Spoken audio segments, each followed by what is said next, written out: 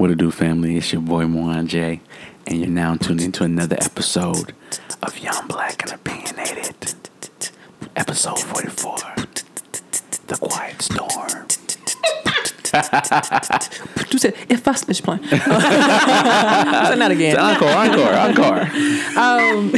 was about to spit though. But. Yeah. Episode 44, right? 44. 44. Mwanje put 94 on the note. I I put 94. I was like, ooh. I was going to correct him, but when I clicked on it, it said 44. I corrected myself. There we go. I said my manager was coming out. I had to put my phone away.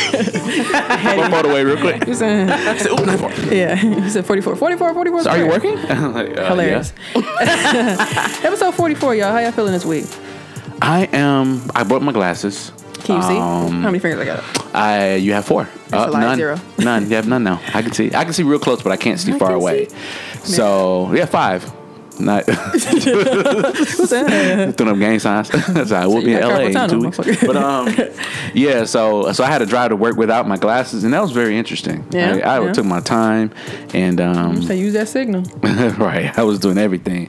But yeah. So and then I had a football game on Wednesday. We got popped. Oh my God. Yeah. Did you 7-49? How did you do in terms of endurance and Oh, it was good. I mean, that part was great. I was in. Me and my brother were linemen, but the women on the teams better than y'all? They cold. I would hope. So I didn't know though. I think this is kind of sexist, but y'all let me know. If a woman scores a touchdown, it's 9 points as opposed to 6. Mm-hmm. So I was like, oh, that's kind of, I don't know. Is that sexist to y'all? Like, should y'all get 6 points because equality? You said equality. I mean, I kind of feel like that's not fair. I agree. Because if it's co-ed, I'm assuming. Co-ed. Mm-hmm. No, it should be the same amount, no matter what. The woman score, they get 9 points, but is it tackle? No, flag. Oh, okay. Oh, you. And that's I believe I'd be tackling. Gotcha. Better give me 9 points. Gotcha. Yo ass. Right. Nasty ass. So, right there. You said it's the flag, not ass, nigga. Who said security? That's funny. Bullies. But what about you, Lassie? How you feeling this week? Feeling real, real good. Yeah. Yeah. No, I'm just. You hear? I'm happy. I'm in a good mood. You know how when things fall together. Okay.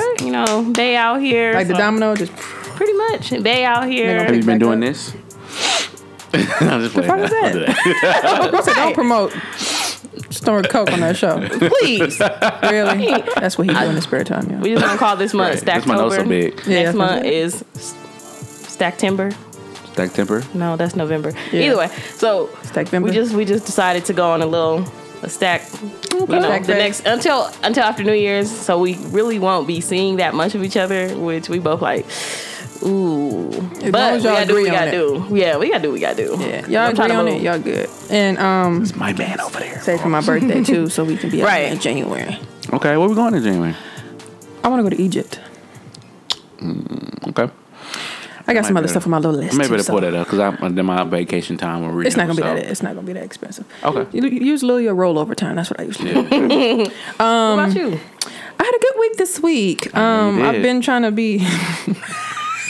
I'm coming through this plan. I've been came through to meet you. Girl, I can't wait to. No, I've been I've just been everywhere. I've been trying to get everything done. As we all know, I am Reese Berry. That's Ara, EESEBERRA. 4 Ys. That's Twitter, Tumblr, Snapchat, and Instagram. Lassie. And I am Lassie. Y'all can follow me on Snapchat at LolaBaby, BAYBEE, and on Instagram and La Twitter at La Creme Lola. Mwanje. And this is your boy Mwanje. That's MWANJE. That's IG, Facebook, and Mwanje the Gemini. That's Snapchat, Twitter, and Tumblr. And Mwanje, you got it for leopard. Ow. Rawr. So we have our radio show. Yes. River West Radio, WXRW 104.1. Mm-hmm. And when we gonna be on? Tuesdays at 8 p.m. 8 to 9. It's an hour. Hour long. We live, y'all. We live. Yeah, live as fuck. Yeah, I'm excited. I am too. So. What do you think? What do you want to get out of it? Like, what's your? Your thoughts? Well, I essentially, I guess, want to kind of expand a little bit more into the community. Mm-hmm. I think that we'll get people that probably don't know too much about like podcasting. They just know that this is something that they listen to within the community of Milwaukee, right. And just kind of, touch those type of people, and then, introduce them to our podcast and in general, excuse me. And just kind of do what we do and I really want to get a feel of that radio, that liveness. So I think it'll be dope. So we're going to be on riverwestradio.com. You can listen live there on the radio if you're in the perimeter of Milwaukee. 104.1, right? Yeah, 104.1. Yeah, sorry, I messed it up. 104.1 LP. You can listen on your radio from 8 to 9 p.m. It'll also be uploaded to SoundCloud, so we'll get you the information too. And then there's an app called TuneIn. You can also listen live there as well too. So a couple of different ways to listen. I think it'll be really dope. So what about you, Lassie? Y'all get more YBO. Yeah. More YBO. And they've been asking for it too, right, y'all? They have. The Supper Club. So what y'all got this? What else y'all got? I want to hear more. I'm like, so I think it'll be a good addition for us, and it'll be hoping it'll be different than actual YBO. So it's not gonna be YBO compressed into an hour. It's gonna be just YBO edited. This is YBO Uncut right here. So so it'll be us on a radio platform. So we won't be taking calls, but tweet us. Definitely, I would enjoy if y'all tweet us, Facebook us. It'll be another way for us to get in contact with our fans. Right, absolutely. So definitely check us out on that. Also, that way y'all can actually live tweet us. And then we can actually talk about it while we're while you're listening. Yeah, if you can't call it, well, we can't take calls, but and if you do, also go to our website too. Not if you do, go to our website, ybopodcastmke.com.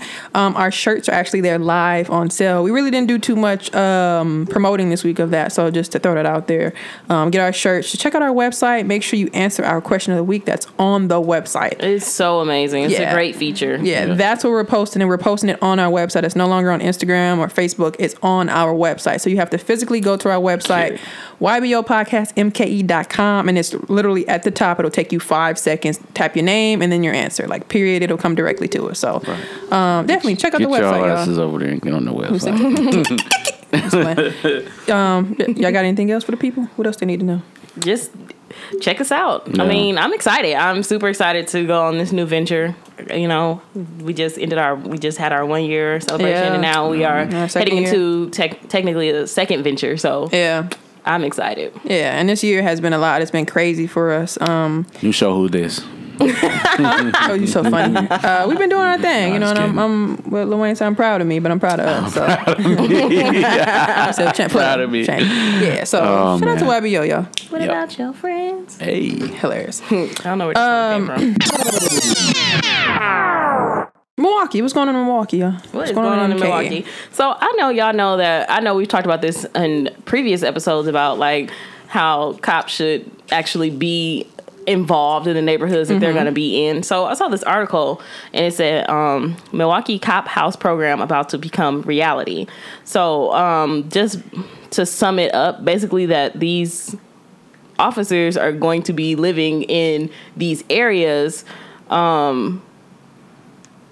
and building relationship with the community members. I think I've seen that. It really said the first couple lines, a new cop house program has Milwaukee police officers living in certain neighborhoods as a way to crack down on crime. The program is designed to build relationships with community members. Alderman Tony Zielinski says it's all about community-oriented policing, improving neighborhoods, and making them safer for families. So I thought that was dope because not only is that something that we've talked about, it's something that I think a lot of people also have said needs to happen, especially with the way things have been going on. So I thought it was, we'll see how it works out, but I read some comments because as y'all know, I'm a big comment reader. I was looking, I think channel 12 or channel 6. I think it's channel 12, and a lot of the comments was like, well, why would they put them in the area? There's going to be crime. People are going to try to shoot up the house or, do drive-bys. Very negative. It's very negative. I just thought that it was interesting because, people always got something to say. Right. It says that the program won't be up and running until at least spring 2018. So, they're looking for houses to put these people into. It may go back to the idea of if you're working in a community, live in a community. So right. I mean, I don't want to think negative. I think that it'll be something that's how you gain the trust of the people. Like we said before. Hey, Officer Bob. Yeah. This going on. My cat stuck in the tree. Right. I think it'll be better. Yeah. Hopefully. Yeah. That's what I'm hoping. Hey, that's Ray. Don't shoot him. Right. You say whatever, nigga. It's not funny. What you think about that, Mwanje? I think that's a great idea. I've been advocating that. I think since the beginning we started this podcast, I think we had a conversation about that. We had a few conversations. Yeah, a few conversations about that. So, and I think that the community might be a little bit more safer, and then that people will trust law enforcement a little bit more as well too. Because, like I said, you build a relationship with this law officer, and like I said before in previous episodes, like you having a rough day, right. You speeding or something like that, trying to get home. Officer pull you over. Oh, this is Daquan. And why you gotta have that name? I couldn't have a name. But terrible. Hey, you live down the street. Yeah, I saw your kids playing basketball the other day. I'm left you up with a warning. Just drive slow. I think it'd be good in theory. Not to cut you off. I think it'd be good in theory. But I think the officers that are placed in these neighborhoods need to be open-minded. They Absolutely. actually need to be open to the idea to building the relationships with these people, getting out there, actually wanting to talk and meet with the people that live in that neighborhood. Because why put them out there if they're just gonna stay in the house and just do their job, but not get to know the people they're surrounded by? Because that's what's going to help them, in my opinion. Yeah, I definitely agree. I think it'll be a way for them to understand what it's like to be in that community versus going home out in Mequon or some shit and then coming back and actually just, let me go to work. Like, it's a way to, like we all said, kind of get to know the community. So I definitely think that's a good idea. I guess as our listeners, what do you guys think? Whether if you're from Milwaukee or not, I know it's different communities outside of Wisconsin or Milwaukee are very, very similar in terms of Milwaukee people and police contact or whatever. Right. So I guess let us know y'all opinions. Definitely hit us up on our website, ybopodcastmke.com. I actually put a box up there too. We got question of the week, then I'll put one up for just any comments or anything from our episode. Questions, comments, concerns. Yeah, hit us up there or just email us, ybopodcast@gmail.com. Yeah, especially those communities that have something like this already going on. I kind of want to see how, what's working, what's not working, what could be improved and stuff like that. That'd be interesting to definitely see. Yeah. And then also they have the Silver Spring area. They have that park. I want to call it's like a recreation center park. It's outside. Where on Silver Spring? It's where not Berryland. Was it Westlawn? Is that what it is? Where Westlawn used to be? Oh, okay, gotcha. Behind so those houses. Yeah, it's actually behind the Silver Spring Community Center. So that's what I don't know if it's still Browning, because Browning used to be up the street, but they moved it to the community center. So right behind it, yeah. So that's what's up. I've seen a lot of videos. People, I know they've been working on it. I think we even talked about it when they started. They presented the project. They're working with the Bucks. So y'all got any more feedback? Y'all heard anything about it? I didn't hear anything, but I just saw the pictures and I thought that was nice for the community because, I feel like if kids got nice stuff to have, they'll be like, okay, let's go. Understand how to treat it. Yeah.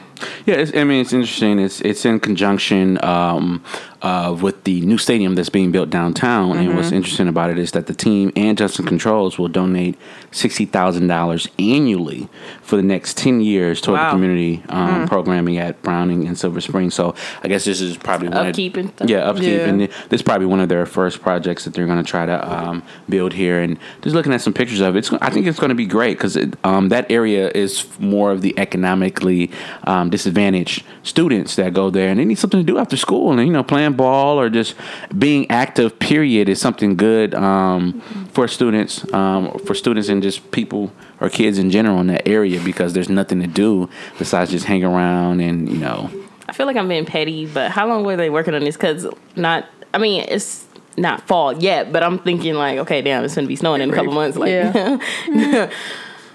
I can't remember when we presented. It was one of them episodes we talked about the idea of. I think it's around the time we went to DC. I want to say. Okay, so like, and that was November. Yeah, so maybe a year or so. That's not too bad. Yeah, so I have a couple months. They got the rest of it, and then next year they'll be able to go out there and do some things. Right. So maybe it'll be time for some. They'll have time to come up with ideas and stuff on games or whatever for kids or people to do. So shout out to that, the Bucks, everybody who's a part of it. Again, I think that's a great idea. I just like how of just the community is just being involved. The money is being put into these areas that people kind of looked over or glanced over. Yeah. Because people spend money. Even the economically disadvantaged or challenged, they do still spend money. So I think people are starting to see that there is an opportunity there.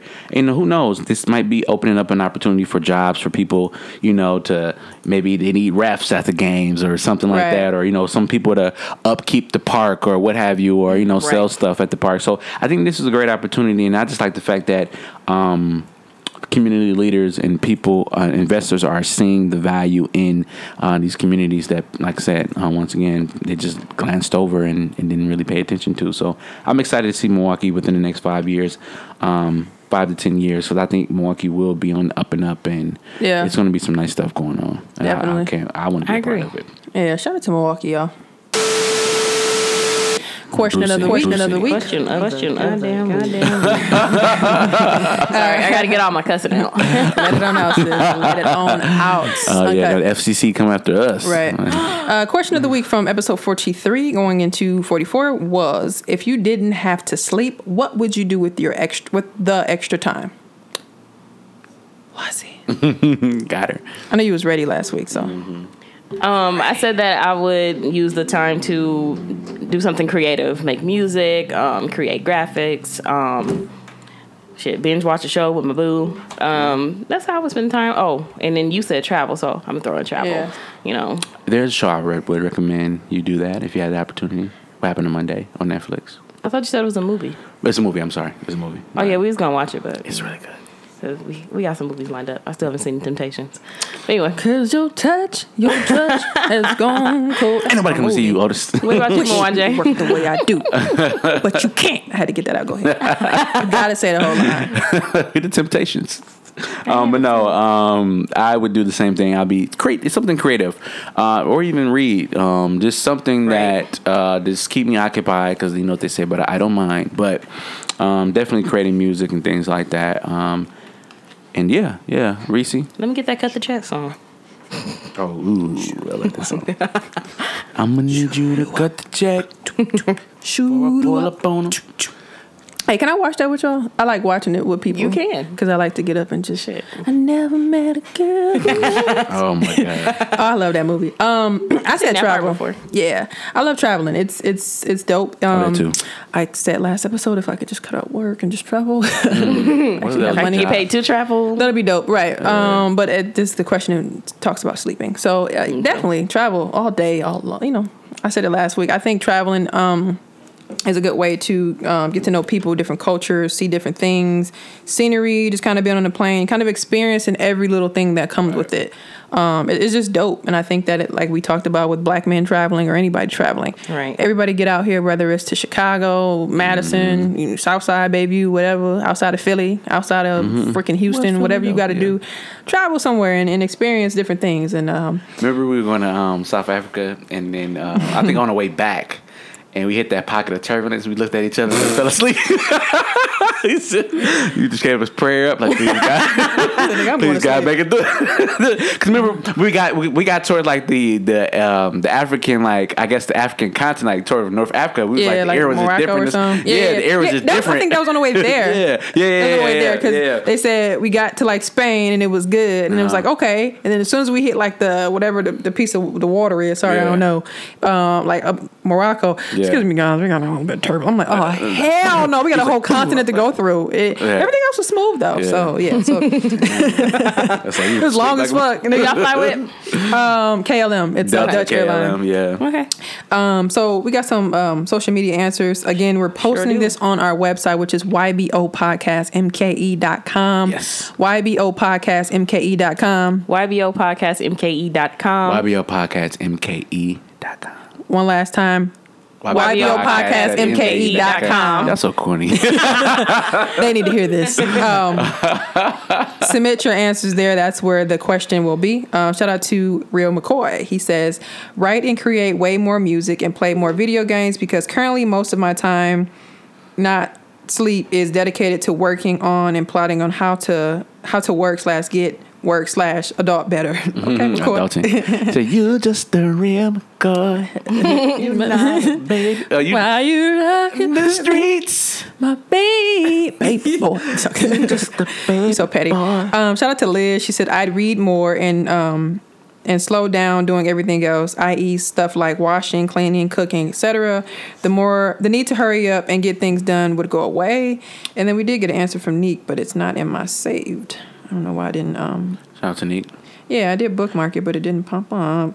At least I thought I did. Neek said, with extra time, I will work on my blog and my brand. Shout out to Victorious Not Victims. I got Victorious one more. Victims. And what you got? TS. TS, go to our website. Right.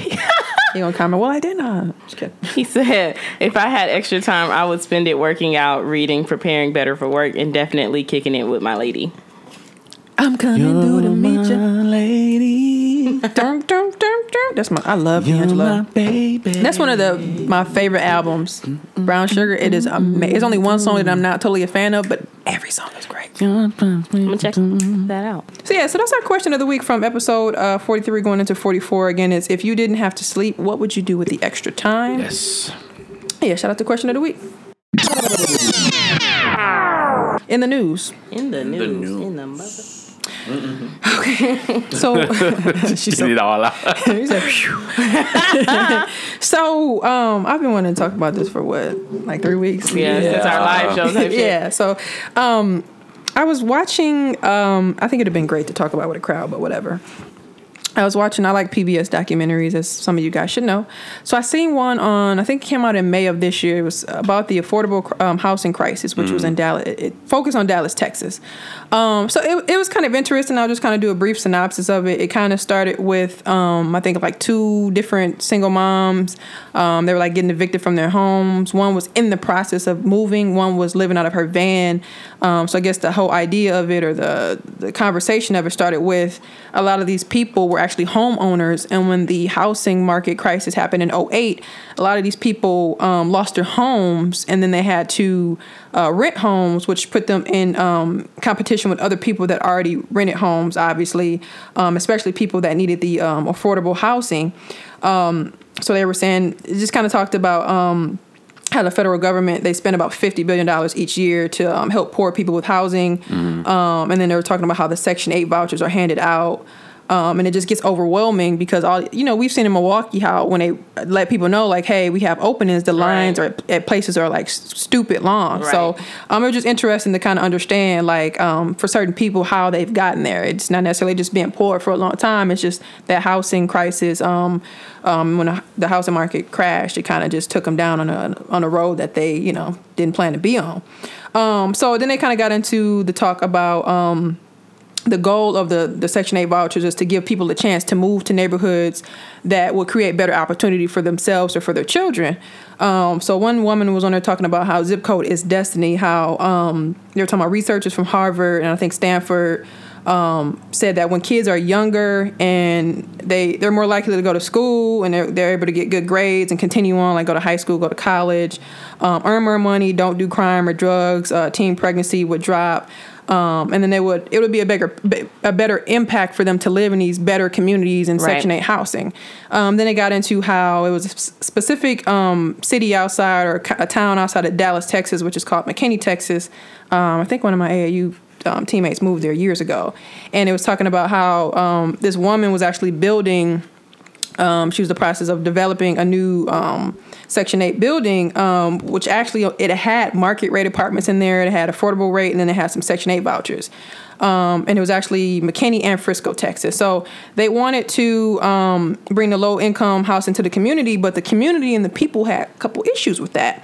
So I know a lot of the residents were concerned about traffic, overcrowded schools, and they worried about low-income housing. And at first I was just kind of like, I get it, but like, what's the real issue behind it? So one of the people that lived in the community, like in their own home, was interviewed, and she was just kind of like, well, she thought that the people that came from these environments were different from her. She was kind of like the lifestyle. She thought that they were like working class single moms, and that they were people that were struggling to keep their heads above water. And she kind of felt like she wasn't that wasn't her, and she felt that like the people just weren't in the same class as her and her neighbors. So that kind of had me like, oh, okay. And then she said that the Section 8 people would say that her and her neighbors had like a better opportunity, you know, to kind of be where she is, because she was a white woman, and I think she was kind of targeting black people or colored people, and she just kind of like, well, shoot, I mean, you could say that I had this opportunity, but she was like, I don't look at millionaires, you know, Bill Gates or somebody that's rich and go and say, hey, well, you know, why don't I have a yacht, or why don't I have $1 billion? Right. And she said, you know, I feel like poverty is a mindset. So I kind of wanted to stop right there and ask you guys, do you think that poverty is a mindset? Like, is it something that you have to say, let me get out of this? Or are there other like factors that, you know, like this, that trickle into? Because she's just like, I just think it's a mindset. Like, I don't ask why Bill Gates and them got a yacht. Like, I just do what I got to do versus just being poor. It's a lot into that. Poverty is something. It can be a mindset, or I would say it is a mindset. But there's still a lot of outside factors that do involve. Like, say for instance, I think we were talking to KP and Jen about this yesterday on their podcast, Jeff and Lady, and I said that, you know, a lot of times when you grow up in a community where your parents are behind the curve, they have you.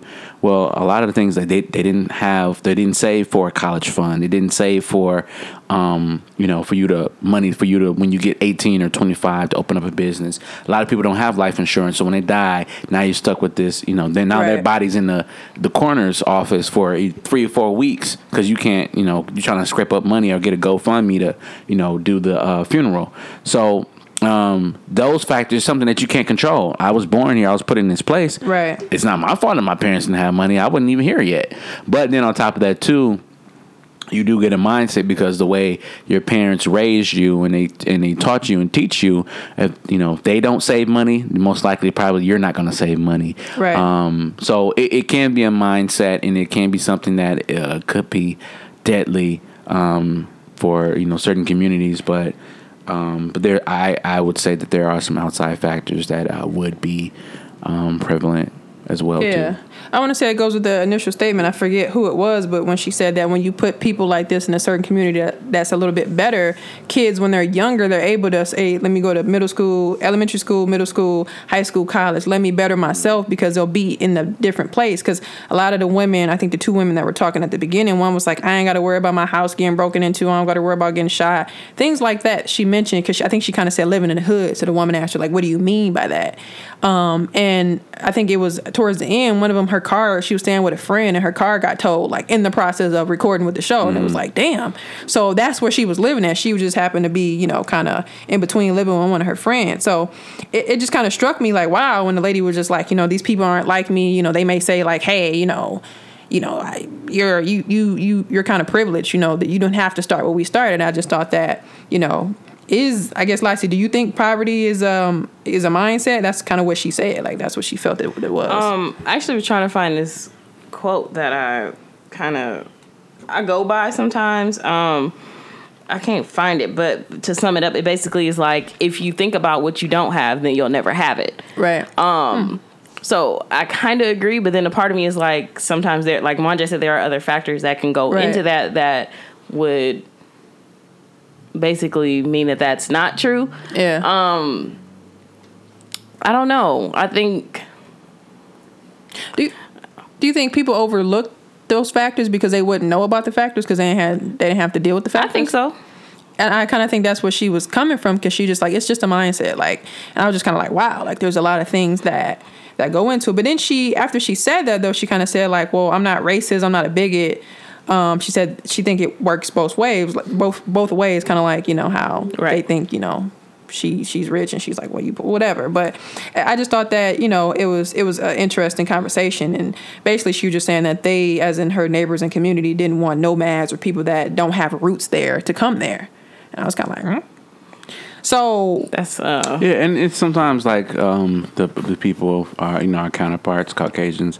A lot of times the reason why they're in those situations is because they're rebellious to their family. Their family have things set up for them. Yeah, they don't want to. They don't want to follow behind either footsteps or have a disagreement. They move out, quick, prematurely.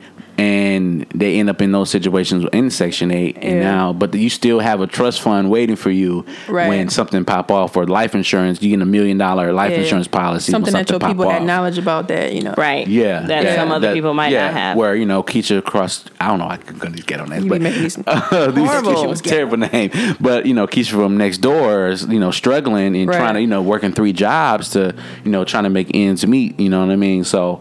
and that's why I'm big on our people getting educated on different things that we may not know about. Like I said in a couple episodes ago, like it's great when we get start being a part of different things in the community, and I guess understanding stuff that our counterparts may know that we don't. Right. So that way, if something would pop off, we would know just as much as them, or maybe even more. Right. So I guess just to kind of finish up what happened with the housing project, or the housing development, I should say, that project. I guess it was denied by the people in the city. The city council, they denied it, I think 6-0 votes, which was like, wow. So the developer, she got like some loans and grants from other people to finish. But she was like, the superintendent of everything was threatened by police, and the police was like blocking the entrance to the place. And the police was like, well, we don't have a problem with it, but the city council denied it, so you have to follow the rules. And I guess they also kind of brought up too, remember like 2 years ago when the issue happened, I think a teen, or it wasn't even that long ago, when the black teen I don't know if he got killed or they shot him. Yeah, they said the car was kind of bagging up and all the teens were like fighting outside in Texas. And it gained notoriety because of the policing and the race issue. But behind that was an issue which was about housing. And a lot of the teens were like, the black teens said the white teens were shouting at the black teens, like, go back to your Section 8 housing. Because they were like swimming in the pool. I didn't really know that portion. So it kind of brought up the issue of how inseparable like housing and race have been. So then they kind of got into these federal policies that kind of got us here. So it actually started like 80 years ago. So they said like in 1933, segregation and these segregated housing projects were built in these cities that really never knew anything about segregation at all. So then they said like in the 40s and 50s, the Federal Housing Administration, they subsidized these houses, which were like single family homes, only for the white people outside of the city community. So that's when you got like the white flight and people moving out to, did we want to use our city, Mequon or Wauwatosa or Waukesha? That's when that stuff happened. And then they also mentioned how around that time, too, industry left the city or the urban area. So, people that were like low income, they weren't making no money because, these factory jobs are moving. And, that's kind of how we got poor. So now, you look at it like you think about other stuff that happened, like the crack epidemic and stuff that happened within the city. And then you really, for me, when I was watching it, I started to realize how this stuff trickled down on the city and then the urban areas. So then they kind of got into how, and I always wondered this too, how the housing development works. So they said the IRS, they give billions of dollars in tax credits to the state. I said billions. Yeah. And then the state awards the benefits or the credits to developers and then they sell them to investors, which more so are banks, in cash. And I was like, I didn't know that could happen. Then they said the developers use the cash to build mostly apartment buildings, and because taxpayer money pays for that, they can charge the lower rent that is required. I just thought that was interesting because I really never really knew how it worked. I just, we always talk about how Milwaukee, like, why are these apartment buildings being built? I think somebody said that, like, what the hell? So it's just interesting to see the trickle-down effect of how it starts with the IRS. And then lastly, they just kind of got into these 2 civil rights attorneys from Texas. And he talked about how many of these tax credit projects and developments end up in low-income neighborhoods because there's less pushback from people. You ever wonder why you see like stuff on MLK Drive or up Center Street, and you like, damn, it's a lot of like project or buildings in this area that are new, right? Or downtown, they're pushing all these people out. So they were talking about how it's easier to do, no pushback from people to say, hey, we don't want this, because sometimes our people just don't speak up about shit that's being built in the neighborhood, or corner stores or liquor stores, shit like that. And people aren't like mad at you about it. So they said more than 90% put into higher low income areas over a 25-year period. So I was like, damn, like you really don't see like these type of apartment complexes in like white neighborhoods. You probably do, but they ain't low income. Right. That's for sure. Go ahead. I was gonna say that was you said someone had brought it up. I know in previous episodes we were like, when talking about all these apartment buildings being built, who they think can afford this. You know, is some of them going to be low income? Because I know a couple of the apartment buildings downtown, they do have some that are low income, but a lot of them, it's probably a handful, and then the rest are market rate. And it's like, if they do, like, right. And that's what's crazy about it. I was like, damn, like the whole documentary was interesting to me. So then they kind of talked about how her name, it was Betsy Julian and Michael Daniel. They actually sued the state of Texas and actually ended up going to Supreme Court and actually helped set the standard for fair housing nationwide, because they were like, how y'all just gonna keep putting these in these certain neighborhoods but y'all don't want them in these other neighborhoods? Right, because low-key when you were talking about it, when you were explaining it before, and you said that they put the Section 8 housing in good neighborhoods, or, you know, in neighborhoods that are supposed to be beneficial to the people coming into it, I'm like, what neighborhoods are these? You know, thinking about Milwaukee, thinking about what neighborhoods are they actually putting this stuff into, because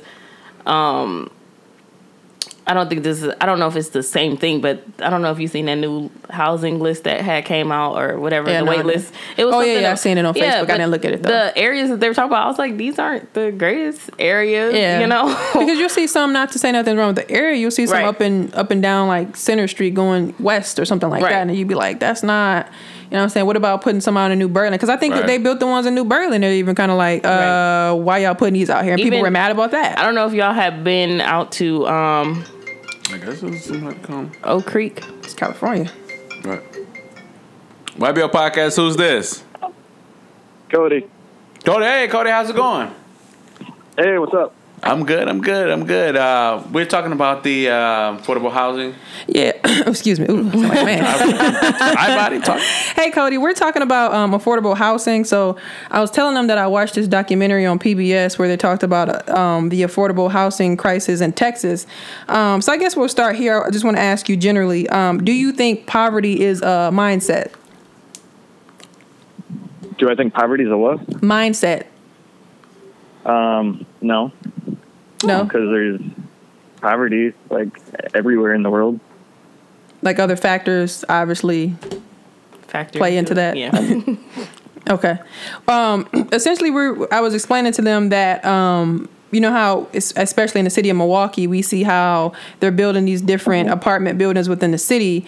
So this documentary specifically kind of discussed how this one developer was trying to build this new development. It's a town outside of Dallas called McKinney, Texas, and Frisco, and how a lot of these people, it's kind of like a richer neighborhood or whatever. They were kind of complaining about it, saying that they didn't want these people in the community, and they were just kind of, I don't want to say excuses, but they were making up stuff about traffic and all this other stuff. They didn't want them there. So one of the women kind of explained, like, well, she felt like the people weren't like her, and that, you know, she would, because the interviewer asked her, like, don't you think that that's kind of, you know, not right? And she just kind of like, well, no, because they would probably think that, you know, she's like, I don't look at Bill Gates or somebody that's rich and say, why don't I have a yacht, or why don't I have this? And she said, I think poverty is a mindset.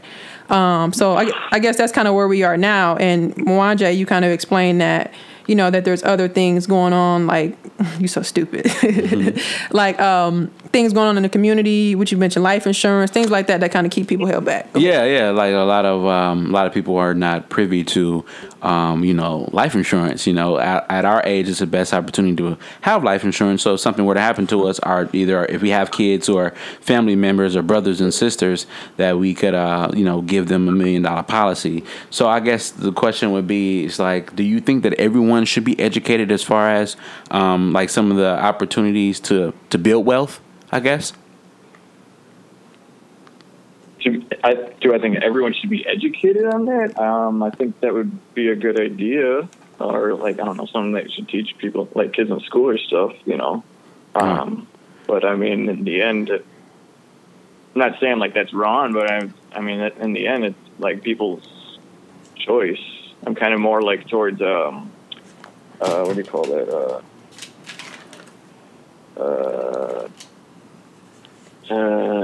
What's that word? I don't know. Well, I guess when I ask you this question, were you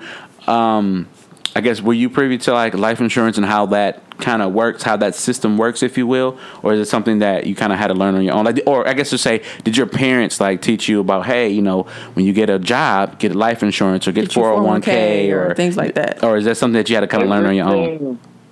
Everything adult, I had to learn on my own. Let me ask you, Cody, where did you grow up within the city of Milwaukee, or like on the outskirts or somewhere else? Suburbs. What suburb, if you don't mind telling us? Well, right now I'm in most of my life like West Bend. But okay. Interesting. Born in I don't know, where's that? Is that West Dallas, I think? Like near Miller Park. Okay. Are there a lot of like low income, or do you know of any low income like housing developments there? In the past, like maybe 7, 8, I don't know, I'll say 7 years or so, they're starting to show up here. Okay. Do you know of any I don't know. Do you know of any like pushback from people within the community, like not wanting them there, like specifically low income, not market rate, like Section 8 voucher, low income type thing?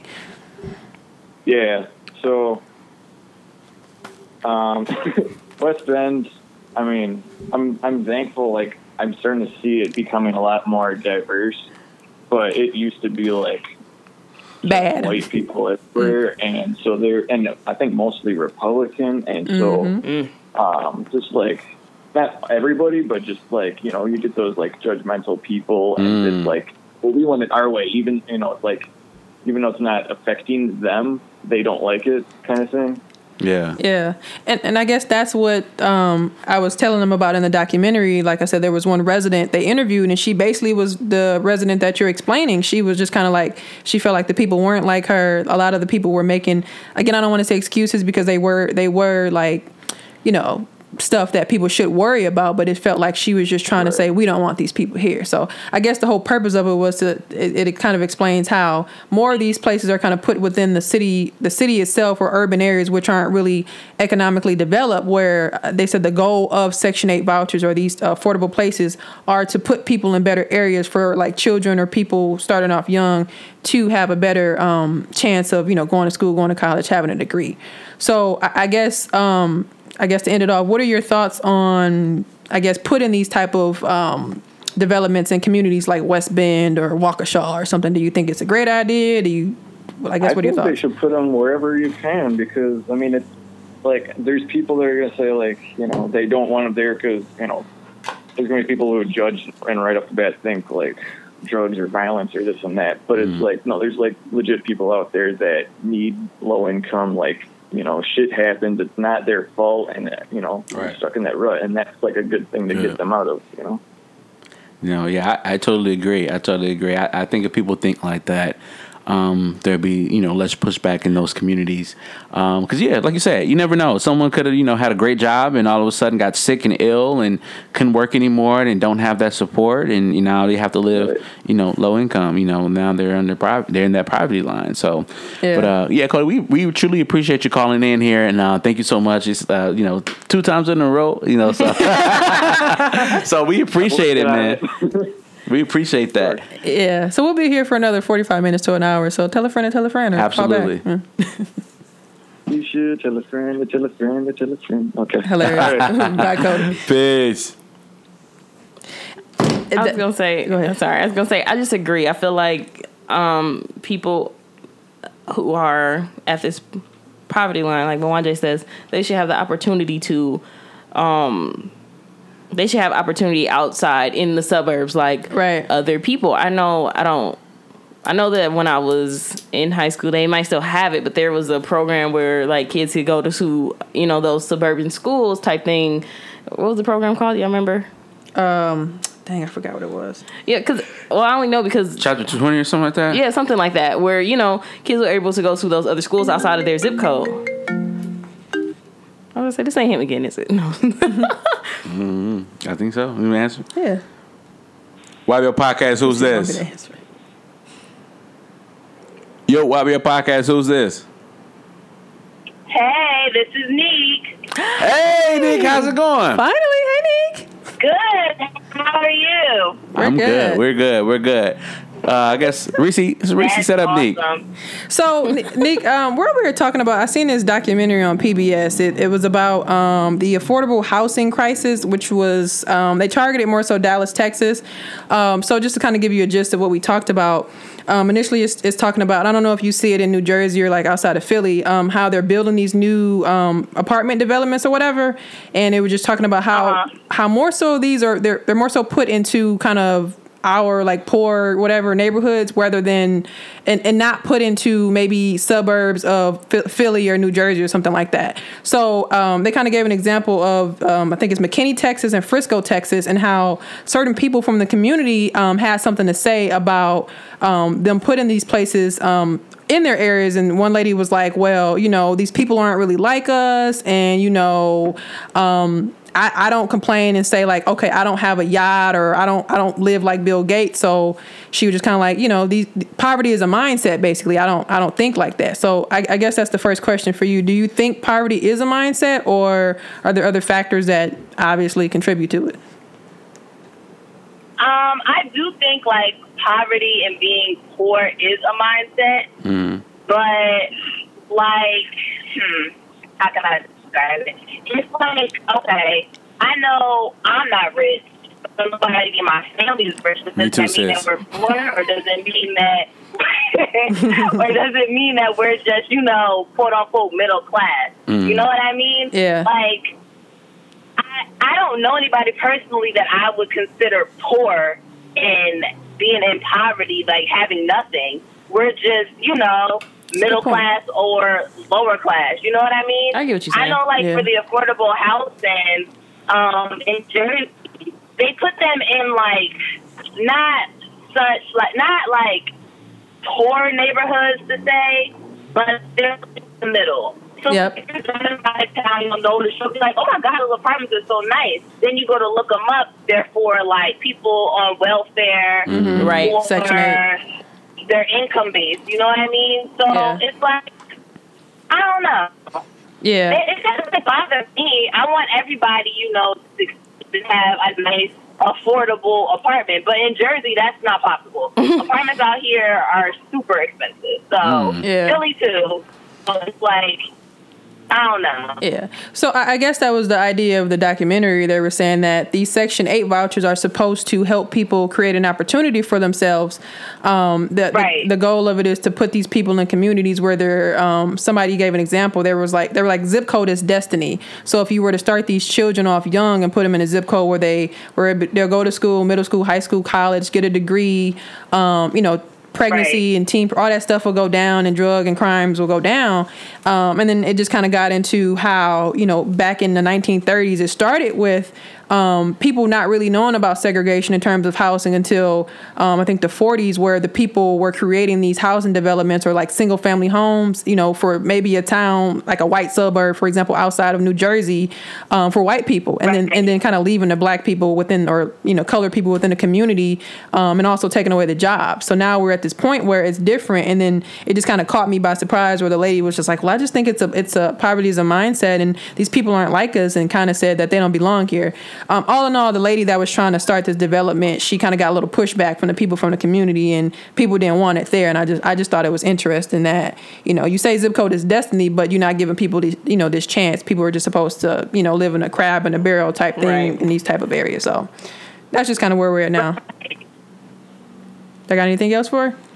Yeah, and one last question. As far as like I was telling our last caller, a lot of times we're not, as African American people, black people, we're not privy to, a lot of the financial tools that we need to be successful. Like, for instance, 401ks and life insurances and stuff like that. And then she's going. So, well, thank you so much, Neek. Right, no, we appreciate it. Her phone was kind of breaking up anyway. Finally got her. Right, shout out to Neek. Yeah.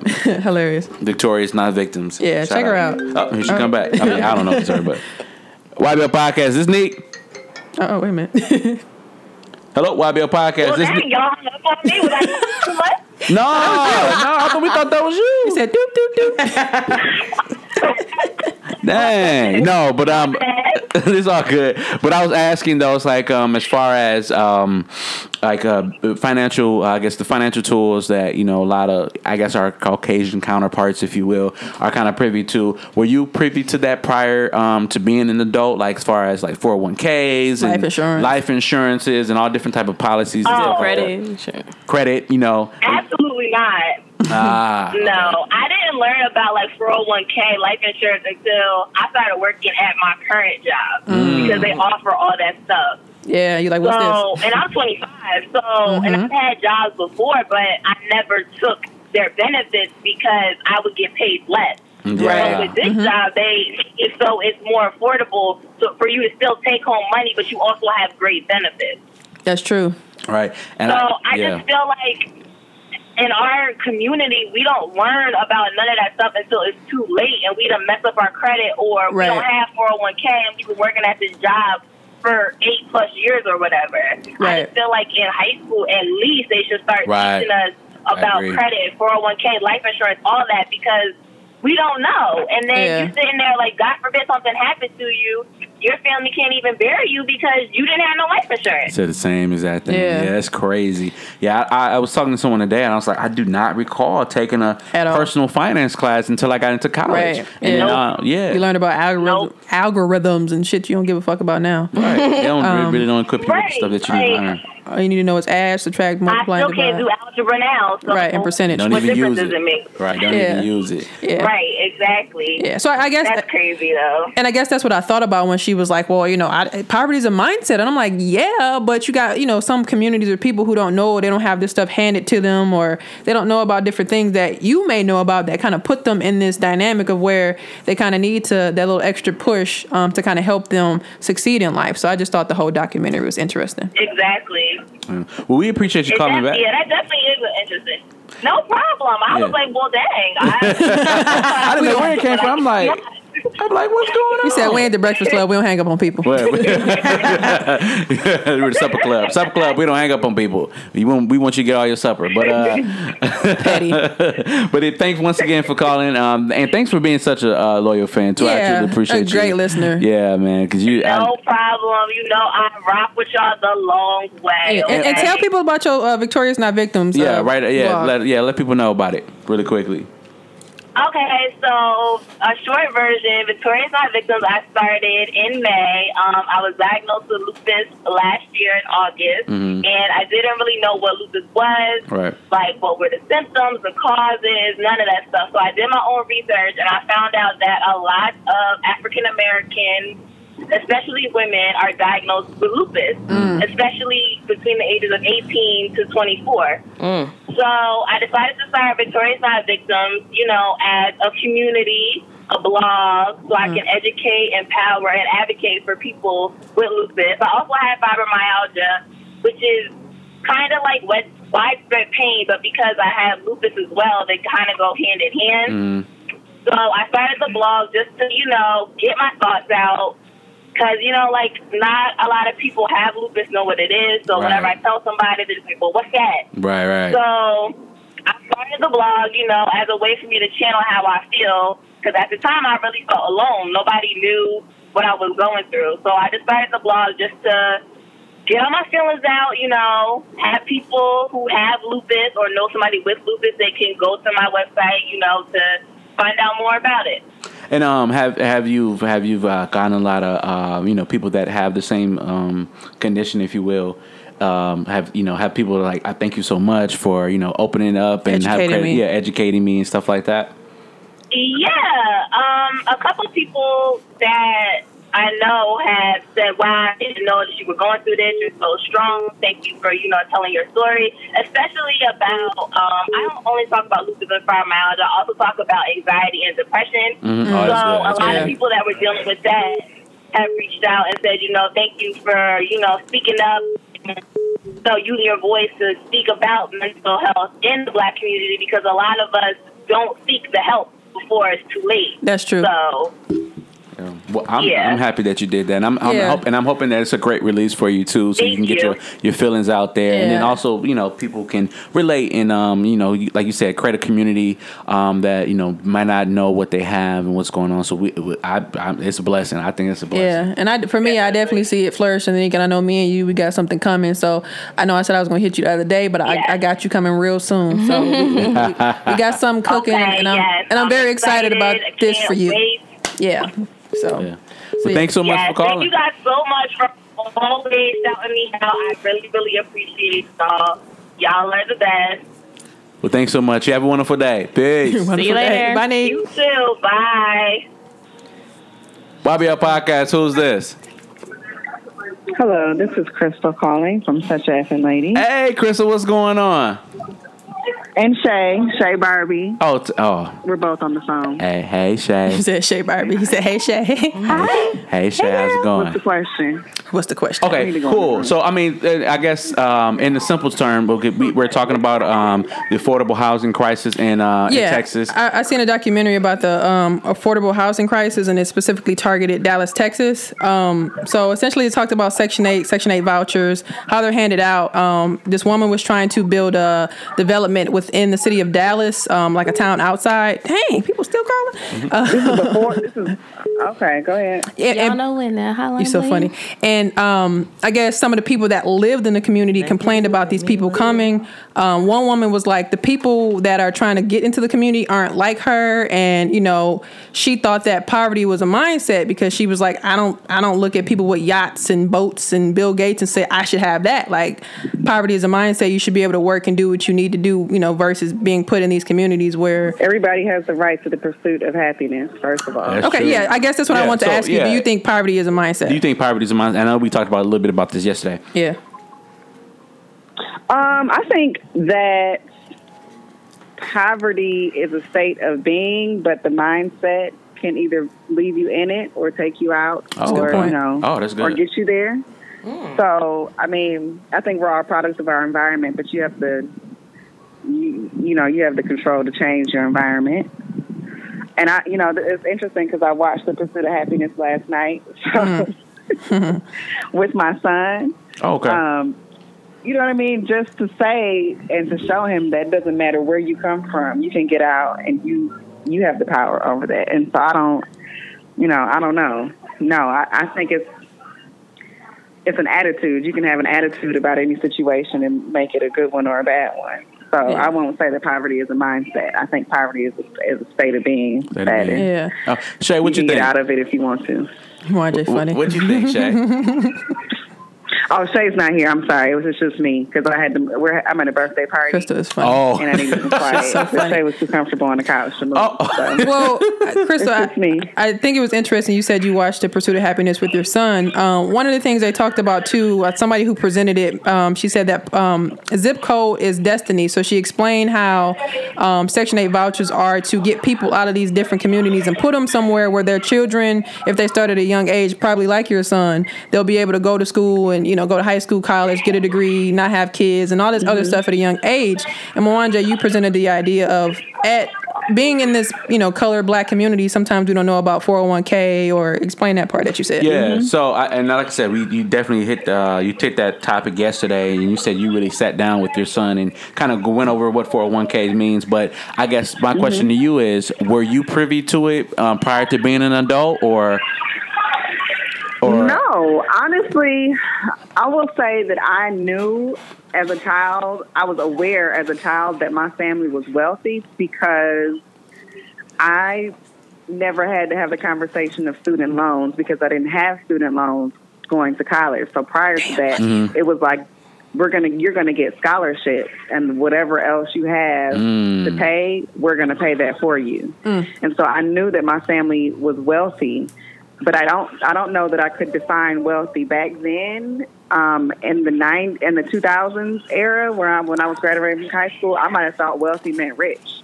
I just knew that we lived in a suburb, and I knew we had money, and I knew I never, my mother always told me no because of my grades or my behavior, not because we couldn't have it. So for my son, who's 10, to ask me the difference between, he asked me, "Are we wealthy?" And I was very proud to be able to break it down to him so early. And I show him our budget. I show him our 401k and our life insurance and what would happen, if I passed away, what he would get and what he, choices he would have to make with that amount of money now. And he's 10. So, no, I would say I did not know. I was unaware. Interesting. Yeah. But you had a different you didn't know, which is interesting to me. Last question I want to ask you. Spoiled. You said I was spoiled brat. I ain't gonna, that's exactly what it was. You grew up in I learned. I didn't learn until I had my first job and was given the option to contribute to a 401k, and they would match me, and that's when I started learning about retirement. And someone told me, your generation is basically not going to have, you cannot guarantee Social Security. You cannot rely on that. Yeah, that's true. And that's when I learned about it. So I want to ask you, you said you grew up in the suburbs and like outside of Milwaukee, I guess. Did you see a lot of like housing developments being put up that were for like Section 8 or affordable housing? And did you see a lot of pushback from people if you did see it? Well, yeah, actually I had a different perspective because my mother owned a social services agency, ran a social services agency for 35 years, New Concept Self-Development Center. Hey, Ma. And so my perspective was growing up, I grew up in Hillside because that's where New Concept was. Her first location was Hillside. And that was in the middle of the project. Yeah. And so I used to see her fight for people to be able to get affordable housing. Interesting. So that was my perspective. I wasn't in the thick of it, but not in it. Because I didn't live it. I got to go home at night. She drove a Lexus. We lived in Brown Deer. But during the day, I was amongst the kids. I was at the Boys and Girls Club in Hillside. I was, I was so over you got here. to be in it. Yeah. Okay. So, I got to be in it. And so I saw her fight for it. I saw her speak to it, and I sat in meetings with her where she was fighting for those people. But in Brown Deer, then I went home. But in Brown Deer, did you see a lot, like any housing projects being built out there versus within the city, or no? No, I don't think. Only like retirement homes, not what y'all are talking about, not Section 8. Not, that's the question. That's interesting. The closest projects to me would have been on Silver Spring. I think that's West Line. That's what we were talking about. See, and I wasn't even exposed to that until I was in high school trying to be out here in traffic. and that's I guess that's the argument of this. Get food on Silver Spring. Hilarious. After the club, like that was it. And that's the argument of the documentary. They were saying how, like last year, I think you mentioned they're not specifically like poor areas, but they're areas that are not where Brown Deer or with Cody from West Bend. You don't. Right. And that's kind of where this woman in the documentary, she lived in a wealthier neighborhood where she's like, nah, we don't want this out here, versus you can put it over there. So I guess that's the argument where you don't see it. Go ahead. Yeah. I mean, I don't know. It's just perspective. If I lived, if I saved my money, had my kids in mind and my family in mind for a down payment on a home in a specific neighborhood because of the specific, zip code, because of the environment, because of the advantages that exist, because of the people in those areas, and I picked my home and I live there now. From that perspective, if I saw a development being built to bring in a different culture to my neighborhood, that might give me a different opinion. Yeah. But at the same time, if my perspective is I'm a woman trying to make it with my family, trying to give them a better life, I want to come to your neighborhood because it is better. Right. Yeah. Right. So it just depends. You know what I mean? I don't really know that there's a right or wrong answer for that. It just depends. I can't say that either side is right or wrong. When you make it a race issue, that's when I think it becomes right or wrong, because you can't generalize you can't make a general blanket statement about a whole race and say, well, I see a whole bunch of black folks coming in now in the project. That's not fair. Right. Yeah. Well, that's what the lady, the woman said. She didn't specifically mention race, but what she kind of said was interesting. She said that the people that would come into the community, they would be working class single moms, people who are struggling to keep their heads above water. They're not people of the same class as her and her neighbors. And then she kind of went into she's not racist or she's not a bigot. And that's what kind of threw me. Like, well, what do you mean then? So I don't know. I just thought that it was interesting. I think it has to do with the same where I live now. You cannot have more than 2 people in my strip of condos live there who are renting.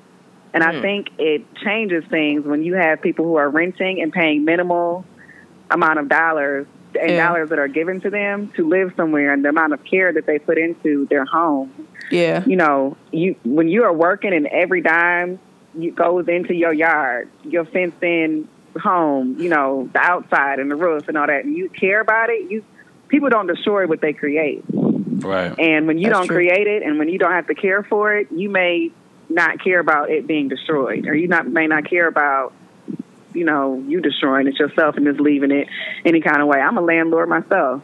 Oh. So I've had people, you know, who are renting come in and destroy my place and leave like nothing ever happened, and I got to pick up the pieces. So I think it's just that's a mindset. When you are not the one fitting the bill for it, and it's not yours, and you don't own it, or you don't even understand what it means to own something, that's what it is. I think it's a lack of education. Exactly. And that's what we kind of said. I think it's I don't think it's class or race. I think it's education. And if people were educated and knew what it meant, or if it actually meant something to them to destroy their property, destroy their environment, then you might see change. But that's why there are rules like that in place. Yeah. Well, Crystal, we appreciate you calling in and giving you definitely offered a different perspective for me, at least. Definitely. You and Cody and Nick too. Yep. Check them out. Such an effing lady. Shout out to y'all.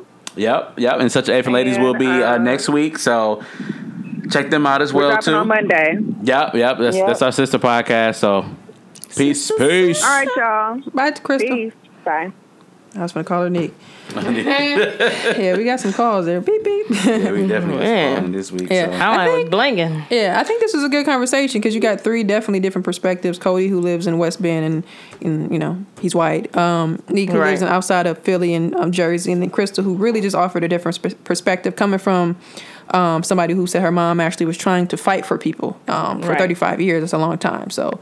interesting. I guess one thing that I definitely noticed is everybody said that they don't see what this article said. The basis of it is these developments being put in these other communities. We see, like you said, not too ghetto or whatever, but but you don't see them in Brown Deer or West Bend, and people can say that they agree that we should put them out there. But like Crystal said, as a landlord, she got her preconceived notions or what she saw happen, and I hear different people who own property say different things. But I mean, I guess we can't. I think that's basing everything off one person. Yes, what I'm saying. Everybody has their own perspectives on it, which is interesting to me.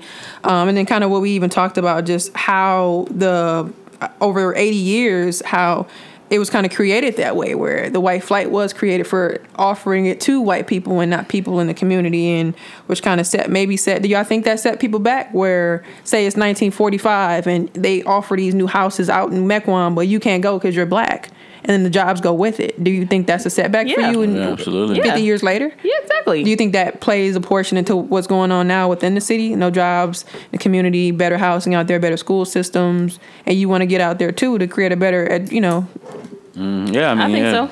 Yeah, you gotta now instead of hopping on the bus and traveling 10-15 minutes, now I gotta hop on the bus and travel an hour. But I gotta get my kids up, go to school. School doesn't start till 6, and I gotta catch this bus. Like I can't make it. I gotta quit. Yeah. Like you said, the jobs are further away. Actually, me and one of my coworkers were talking about that. As far as like really good jobs are further out. I know they're I know y'all know they building that new the little streetcar thing. And that should help with, people traveling. But I still feel like no one should be traveling a 2-hour commute on the bus to get their job, things like that. And I seen pushback on that too. I was reading obviously comments and people that don't even live in the city. You're wasting your taxpayer dollars on this and that. And it's like, you don't even live here. You don't have to endure what these people endure. Like who knows what type of help, or if not help, like it'll do something for people in the community. It's people that live up north and you're spending our money. Like, it's different here that you wouldn't even really understand. So, I mean, I can't really speak too much on it because I don't have too much knowledge. But if you're offering another form of transportation for people, I mean, who knows? Just to kind of end off that documentary, though, it just kind of explained. Remember, I said that the two attorneys tried to sue the state of Texas, of which they did, and it got to the Supreme Court. And then they kind of explained that tax credit properties, they're only going into the low income and minority areas in Dallas, and they were looking to get the housing into higher opportunity areas, which were whiter areas. And this case is actually still going on. And I guess they said it to end it off. It just kind of raises questions about whether or not the tax credit program is working as it's supposed to. And that actually was a good question because, as we said, we don't really, from our callers, the 3 callers we had, and Mwanje, I guess I haven't asked you, do you see any or heard about any of these low-income Section 8 specifically apartment complexes or developments going into areas maybe like Waukesha, if you're going out to Iran House or something? Like, do you? I guess Waukesha said it was a county, but I haven't really paid attention to it, but I do think it's a great opportunity. If you get the right tenant in there, somebody that wants to, take care of the family and get them out of a certain area or neighborhood where the child might be susceptible to gang violence or gun violence, or just and ultimately as a parent you just want your child to have a better life than you did. So I think it's an opportunity there, and I think people that are living in their normal homes should recognize that there's some people that don't have the advantage, and this could set them up for them to finally get to the point where they need, and then they can purchase the same home, and then somebody else can get in that place, and then it just now your community is being built, and it's being built by people that now live there and contribute to that community. So I think in theory it's a great idea, just to make sure you put the right people in place. Right people, and education is key with everything. Like, we just got to educate people, and people need that opportunity. Obviously we can see that there was some sort of setback with just how history worked over the last 80 years, but I just thought that was a good documentary, and I think we had a really good conversation about it. Yeah, that was definitely dope. Shout out to those calls. Yeah, the calls, we all had different perspectives, and then shout out to PBS.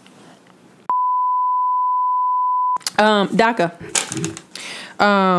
Mwanje, I guess because you kind of tell us what you know about what DACA is, because you said you really didn't know too much, but... Well, I was listening to Brilliant Idiots, and I think essentially it has to do with immigration and immigrants, and I'm not for sure exactly what the policy is, but one of the perspectives I got from Brilliant Idiots, Andrew Schultz, is that DACA was in place by President Barack Obama. He enforced it, but the way he enforced it was considered unconstitutional, if you will. So now that Trump's in office, what he's trying to do is, I think, if I'm not mistaken, he's trying to make it in a law that's forcible through Congress and through Congress. So. And I don't know exactly what the policy is or how it works. So if you can, kind of enlighten me on that. Yeah. Well, I just wanted to ask lastly, did you know anything about what it is or anything besides the immigrants or whatever? No. Okay. So I actually listened to Angela Rye's podcast, and she's really good for that. So I got the beginning of it, and it kind of gave me more insight on what it is specifically based, just from what you kind of said, Mwanje. So I guess just like you said, President Obama put it in place in 2012. It stands for Deferred Action for Childhood Arrivals Program. So the idea of it was a young person that's been in the U.S. for 10 plus years, they could pay a fee, submit an app, they have to pass a background check, and the government will give them work authorization, which is valid for 2 years, and then it actually removes the risk of deportation. So in 2012, they said 800,000 people applied. They submitted the app to the Department of Homeland Security. And, they passed the background check, so they should be good. Like, these people are working, they're studying in schools, they're doing what they're supposed to do. So when Trump was actually running, he promised to repeal it in his first week of his presidency. But, from Obama being a good advocate and people you don't need to be doing that, you really didn't hear too much about it, until really now. So I guess the issue was the Trump administration too, they were actually they're still processing applications. They actually processed 200,000 applications, or renewal apps, which is the funny part about it. And they're still doing it now. So the issue was, Ken Paxton, he's an attorney general within the state of Texas, along with 9 other states. They wrote a letter to Trump and his administration, threatening him, if you don't repeal this, we're going to sue to stop the program. Wow. So the letter itself kind of created this arbitrary, I forgot the woman that called in, it's kind of an arbitrary chaos and a deadline to make for the administration to make a decision, because it's not really something that's kind of there yet. It's just kind of something that popped up, and people are really just people that, that are active, that the people that are within the program that, that this program got them here, those people are people like us or people that agree with it, like, hey, these people should be here. They're really trying to, make people aware about it. It's kind of arbitrary, like chaos in a sense, which makes sense to me. And they said that like 86% of the people support the DREAM Act. So I guess they kind of explained too, which made sense to me, that the idea of what these people that don't support it are trying to do is they're trying to like pin people against each other. So they're trying to say like these immigrants are taking jobs from, for example, they're more so targeting Black youth because they're more employed.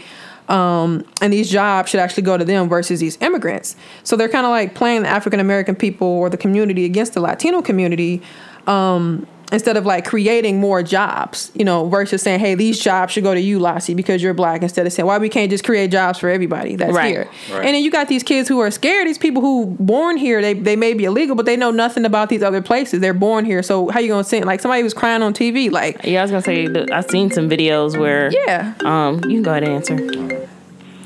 YBO Podcast, who's this? Okay. I don't know. No, I was gonna say I've seen some of these videos, and a lot of these one in particular that I seen two. One of them was just one lady, and she was saying she's a business owner. She went to school here, and she said she's more worried about the kids, but she said her thing is she's been here, she doesn't know anything about her home country, right? Because she's been here so long, and that's what a lot of other people are saying. I was brought here when I was 2, and to me, they're from America, because that's like saying somebody who, how people be like, well, I was born in China. Okay, how long did you live there? Oh, we moved back to America when I was 2 months and shit. Okay, so you're from Milwaukee. Yeah. So and that's the thing about it. It's like these people have never been, maybe even been there, and they're crying on TV. So I guess the idea of is these people, they're trying to find someone to create the blame and put it on that person. Like you should take the anger out on them because they're taking away the jobs, and because Mwanje doesn't have a job because him from over here is taking it, so that's why we shouldn't support it. And this is just like what that would do with anything. Like let's find something to put the anger on. So I just found that statement was interesting too. Like, yeah, you got a point. Yeah, and not to cut you off, but somebody actually said that in one of the videos. It was like, for him, and they were referring to Trump, for you to say that I'm stealing people's jobs, kind of was like smack in the face. Like, I'm just out here trying to live like everybody else. Why can't we create? Why do we have to pin Mwanje and Lassie together? Why we can't make an opportunity for them both? You know what I'm saying? Like, so I guess where I left off is and they made a good point too, is like people think that immigration is just Latinos. Right. But you realize they kind of mentioned that, there's Black people. I was going to say it's Asian, other different undocumented people. They said there's over 500,000 like Black people from different nations all over the world, Asian people that aren't. It's just not about Latino people. So I think that's what it kind of targets, and people think like that. So I guess that's just kind of what I learned about it. I knew about it. I remember hearing about it in 12. There was a lot of controversy about it, but just to hear and learn about. Again, there's some underlying person or thing people put, that's the thing. People pinning someone, let's find somebody to blame. Right. And we learn that with the, war on drugs. We learn that with different stuff, in America. Let's say somebody else did it, and just because we don't want it. Right. And I mean, even if you go back to when Trump was running, and he would always be like, they're stealing our jobs, they're doing this. Who is they? Yeah. Like, because everybody out here just trying to live, and I think that it's real fucked up that, to me, like you said, it seemed like everything is being pinpointed to Latinos or Hispanic people, and that's some bullshit. Yeah, I agree. So I guess, did y'all have any more remarks on that? That's just kind of what I learned. Like I said, from what I've seen and from what you just said, I just got a lot of information. And even like you said, even what you said, there's a lot of people think it is just geared towards Hispanics. No, even on Twitter, they were like, no, there are Black undocumented people. There from Jamaica, people from different places. So let's not put it all on one person. But like you said, why does it have to be me and Mwanje against each other? Why we just can't create opportunities for the both of us? Why we both can't just be out here making it? So. Why can't we be friends? That's when you were singing that, and it made me think of I was singing Jay Lamo song. We taking it. Oh yeah! Shout out to Takers. Yeah, shout out to Mwanje. Shout out to Jay Lamo. My bad. Just because my name is Mwanje. No, I was going to ask you, did you have any more remarks on that? No, thanks for enlightening me, because I did not know and I didn't take any time out to actually learn what the I guess the policy was and what's going on. So yeah, for our listeners, I guess that's just what I learned from it. I think that I forget her name, the caller that did call into Angela Rye's podcast, because I definitely want to give them credit. That's what I learned. It was probably maybe the first 15, 20 minutes of it. I didn't get to catch the rest of it, but as we know, Angela Rye, she's always educating people. She has people calling in, giving their input. So shout out to them and what I learned, and I thought that I should share with other people too. So there's a big rich town. Where you come from? Where your project I just come from the poet's bar. Really? Where you grow up at? Put the house and development in Section 8. I ain't funny. That was not. Right. That was poor. 50 Cent in the Stars thing. What you got? So y'all know 50 Cent leaked Power. Yeah, we talked about that. So I love it too. Genius. So I leaked it too. He actually posted on his Instagram that he ended his beef with Stars. Right. He secured season 5. He secured season 5, and he also said that it should be coming out sooner than we don't have to wait a whole year. Right. Hopefully, I'm hoping we can get it by like April. Give me February. It's a June. That's the same time. That's what I saw the last time, June 28th. Or was it May? I saw June. That was I'm hoping that if he can pull some strings and get it to come out even a month earlier, that'll work for me. But on top of that, not only did they secure season 5, which I think they set it up good at the end of season 4, he's gonna have 3 new shows with Stars. Yeah. BMF, Tomorrow Today, I Got Away. I hope that they're all different shows from what Power is. I don't know about BMF. BMF blowing money fast. Yeah, I know. We'll see. But I'm geeked. I think he got a good thing with Power here, and if he can create 3 other shows and have 4 shows that do well, I'm geeked. Yeah, and he got his skit stuff on BET. Right. 50 know what he was doing. He was doing all that. Of course he did. Because remember, he said something to the effect of, "Man, unsubscribe to Stars," and he's like, "Never mind, turn that back on." So yeah, he knew what he was doing. It's just a strategy to, kind of. So we're all becoming. We know his game. Because I went to school with people like you. The issue is always is that you got the talent or the creators versus the corporate. Corporate doesn't necessarily see the vision that the creators do, right, and vice versa. So that's when there's always that clash. But it's nothing to. It's proven that Power is just a great show, and that because of Power, you could say. That Power kind of got the subscribers for Stars. Yeah, because I know a lot of people that cancel their subscription once Power is off. So yeah, so I know I usually do that, but I still watch Survivor's Remorse and American Gods, but I watch Survivor's Remorse. That's good on too. the mic. Wow. I just come from the bonus the nastiest part. Oh, done. But yeah, so shout out to 50 and congratulations on we need a sponsor. Getting what you support asking kids. for. So. All right, this last episode of Insecure. Man, listen. I know we're gonna have a little debate about this, so I'm gonna just prep myself for whatever the hell Mwanje gotta say. Because I ain't even gonna lie, me and my boyfriend had an argument after we watched the last episode, and what we argue about? We argued about Issa and Lawrence's argument, and I know it sounds funny, but I was like, he is bogus as a bitch, and he was just like, no, I'm go ahead, Stevie. Sorry. What that problem? The problem is you got titty and in your phone. Say it again. Say the whole thing again. Stevie, what the problem? The problem is you got titty and in your phone. No, but oh my goodness, right? Why she say But anywho. No, my issue with Issa and Lawrence's conversation was the things that he said to her. My thing is, you had to have that feeling pent up for a while, and why now?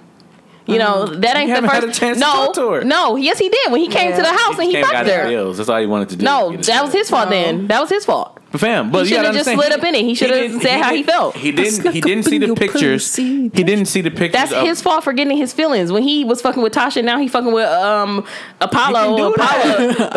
He can do that. Why can't he not do that? So he can. So the same way she can fuck with Daniel. Why would you smash the same guy that you cheated with? Because that's the nigga I cheated with. Because that nigga don't want her back. That makes no sense. Okay, so you cheat on your girl with some girl, right? Right. Okay. So would you be wrong for if your girl said I don't want you no more? Would you be wrong for going back to the girl that you cheated on her with? Boom! I think I got my answer. Yeah. Right. Anyway. If you want him back. Okay, but once if he's not giving you no play with it, show why me. you lying? Show me. He know damn why well. would I mess with the same chick that I made a mistake? You with? gonna use that same energy? Yeah. Why would I use that? that makes no sense. Okay, but what's your argument about? I'm sorry. The thing is though.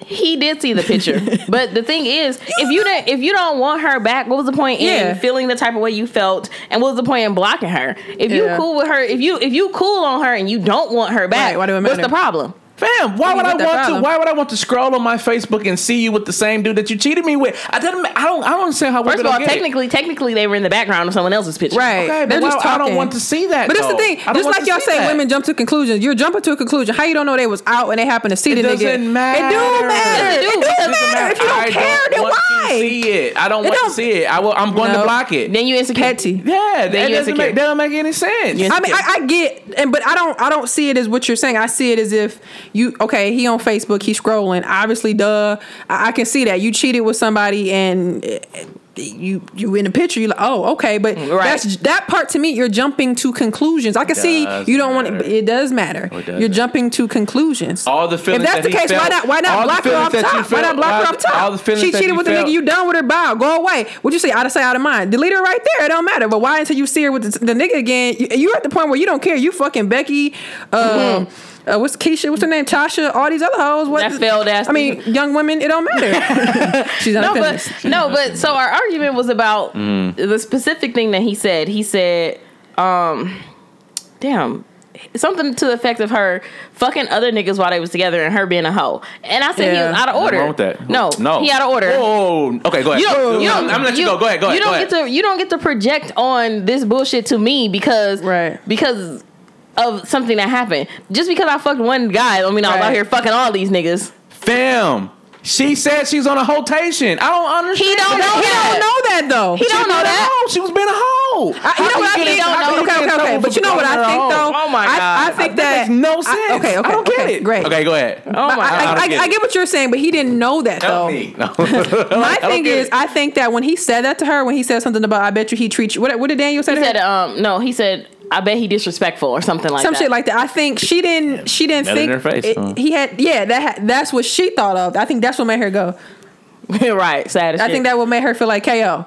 But she didn't think of whatever he was just kind of there. He was just kind of like, yeah, the nigga didn't have my face.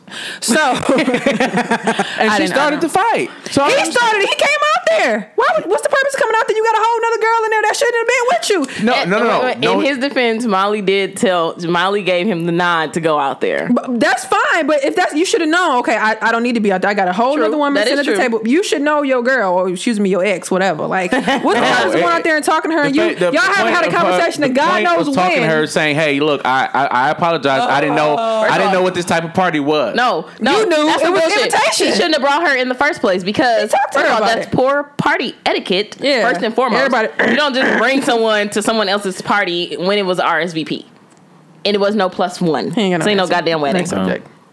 I don't know what the party was, but at the end of the day, when it's all said and done, what you mean? It was a fucking table of people having dinner. At the end of the day, when it's all said and was he intentionally trying to create a scene by bringing her? At the end of the day, yes or no? Yes. Yeah. At the end of the day, you wouldn't have brought her. Y'all don't believe that. What's the purpose of bringing her? What's the purpose of bringing her then? Right. What was the purpose of bringing her? He had a talk with dinner. Yeah, he had a talk with her on the stair. My ex gonna be there, this and that. I can go. Like he should have told her no. She off top should have said. As soon as she said my ex gonna be there, no, she didn't. She said, I can go. She said something. No, she said something to the effect of, we can just go after. You want to just drink after? No, but he said I can go. She said I can go with you or something like that, right? Or I can go with you. To give him the option. There's no option there. You should have said okay. No, he still should have said no. Regardless, deal with that over there. I get back over there with your girl. At the end of the day, when it's all said and done, get back over there with your app development. At the end of the day, what about the beginning of the day? The beginning of the day, that's how the day cheated. The whole shit First started. Of all, let me say, you can't accuse me of all the things you know that you are guilty of. Y'all, you did it. I see. You didn't have no. I got flooded in the studio job by Daniel.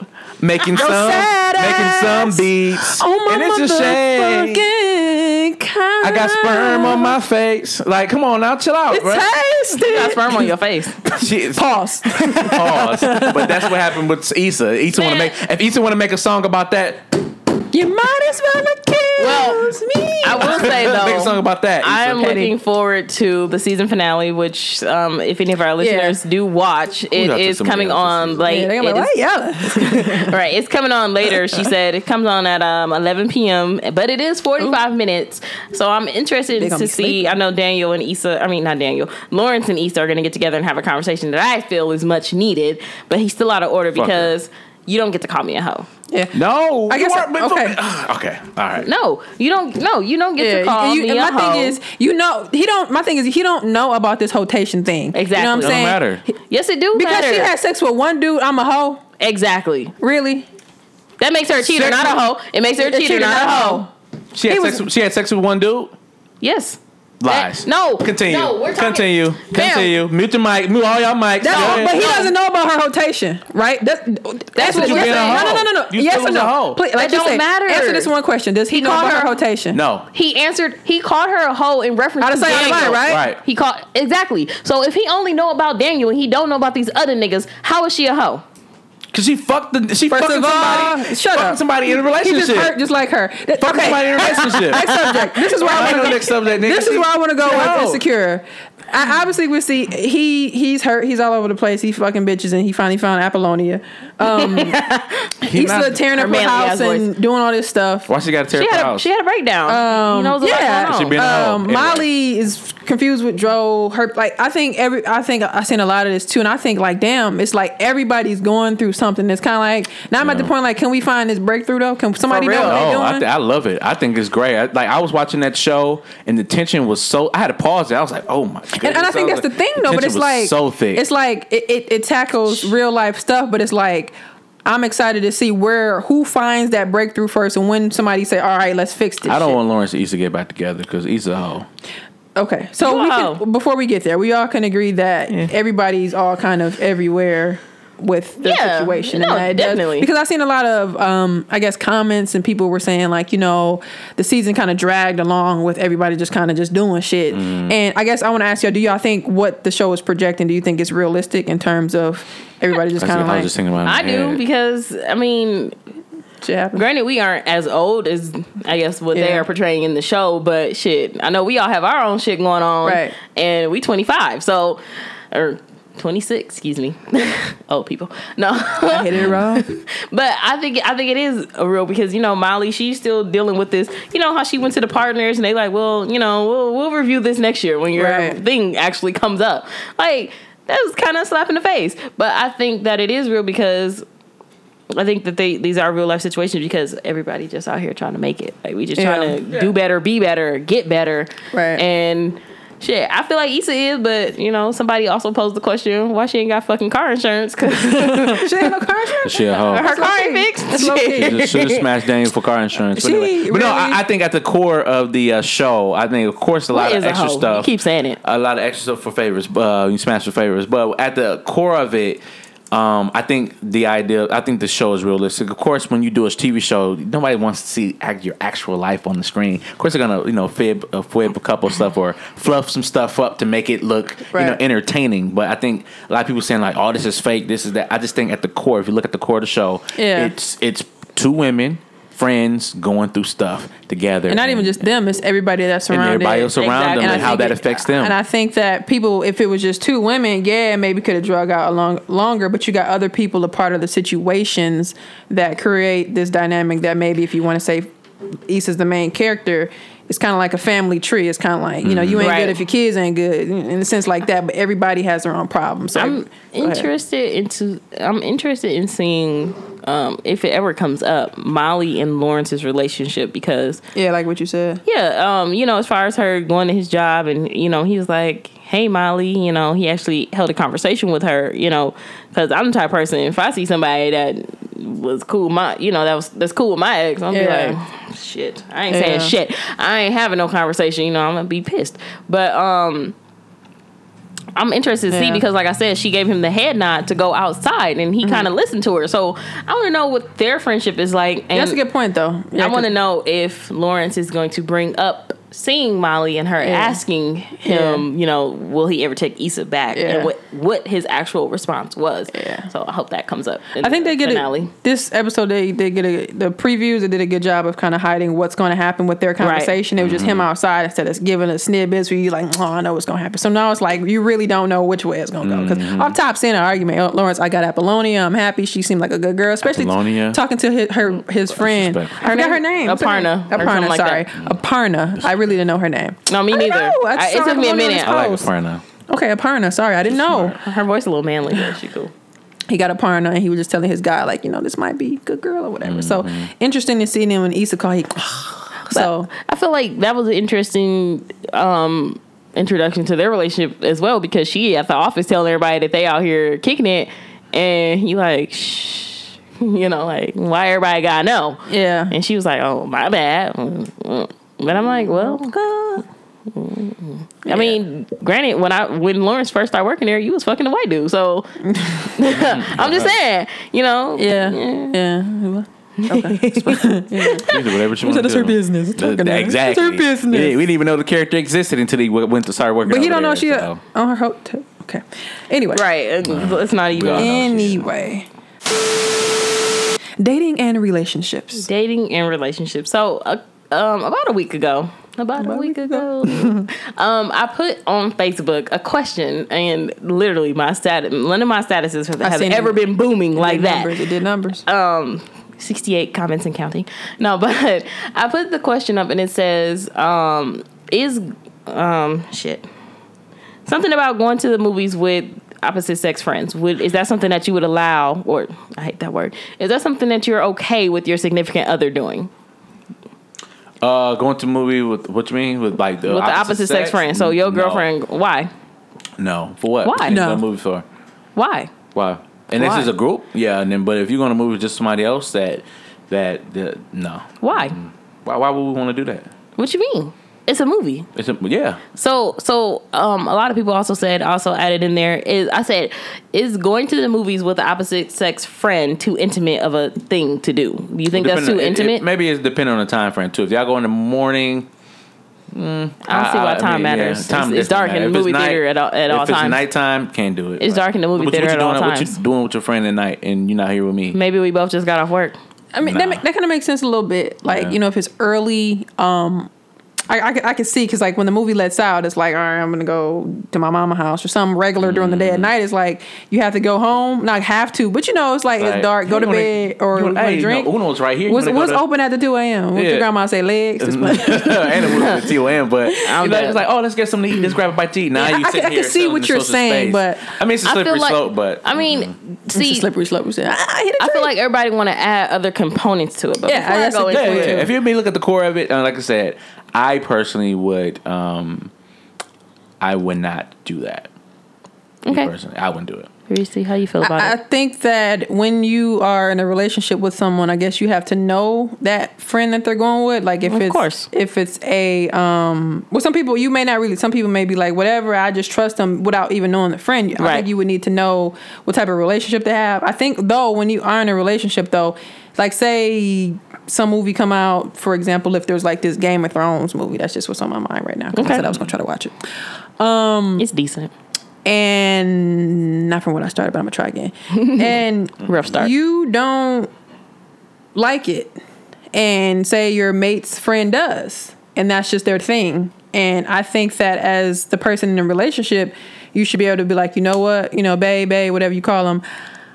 I don't like this shit, but because we're in a relationship and we're working on us, and I'm trying to be interested in what you're interested in, I'm going to go see that with you, versus you having to go with this friend.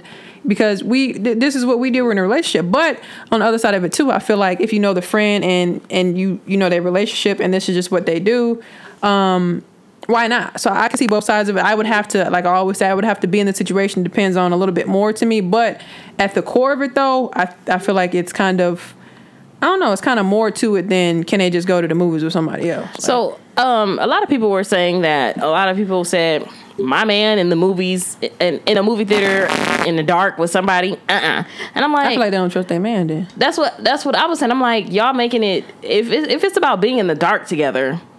Yeah. Even what somebody even commented and said, I'd rather them just hang out. So you rather them just kick it at home instead of going to the movies? Netflix and chill talking to. Right. So I was just confused. And I even said, different stroke for different folks. Maybe I don't care enough. Maybe I'm too trusting. Maybe I'm too nonchalant. I don't really know. I mean, I even put out there, maybe I'm stupid in people's terms. But to me, it's not a big deal. I'm sorry. My boyfriend likes scary movies. I don't. Now, I understand, like what you said, I want to be interested in what you're interested in. If you want to see this, sure. But I also know if I go see a scary movie, I might have a little nightmare. I ain't gonna lie. So, that's not something that, I don't want to put myself in that situation for him every single time. Like every time a scary movie come out, I don't want to be like, all right, let's go see this. No, go with somebody else.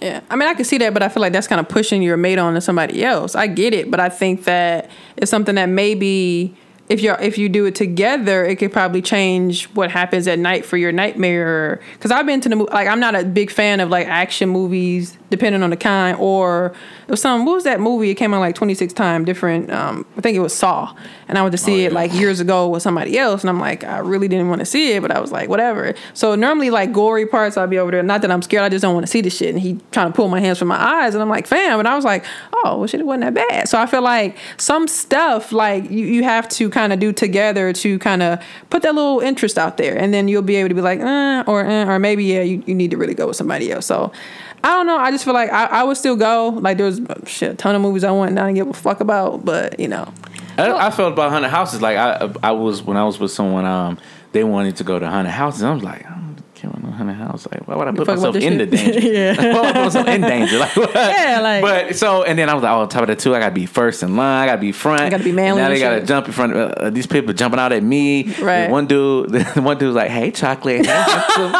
I was like, no. So I was like, he's like, hey, handsome, how's it going? Do you know what they say about chocolate or something like that? I was like, oh, and he was musty too. And I was like, no, I'm just saying, but it was just, it was a lot. But it was a lot. It was a lot for me, and like that was something that we did often every year. Like, let's go to a haunted house, but in hindsight, it was kind of fun because I was the protector, the guy. So I kind of stepped out of my comfort zone. Now, what would have happened if I'm like, all right, I'm good on that, and then she would have went with somebody else, another guy. Now that guy is taking the role that I should be taking. Right, that's a good point. So, like I said, and it could be slippery slope, but okay. So my question is, if their opposite sex friend has a partner, do you still feel that way?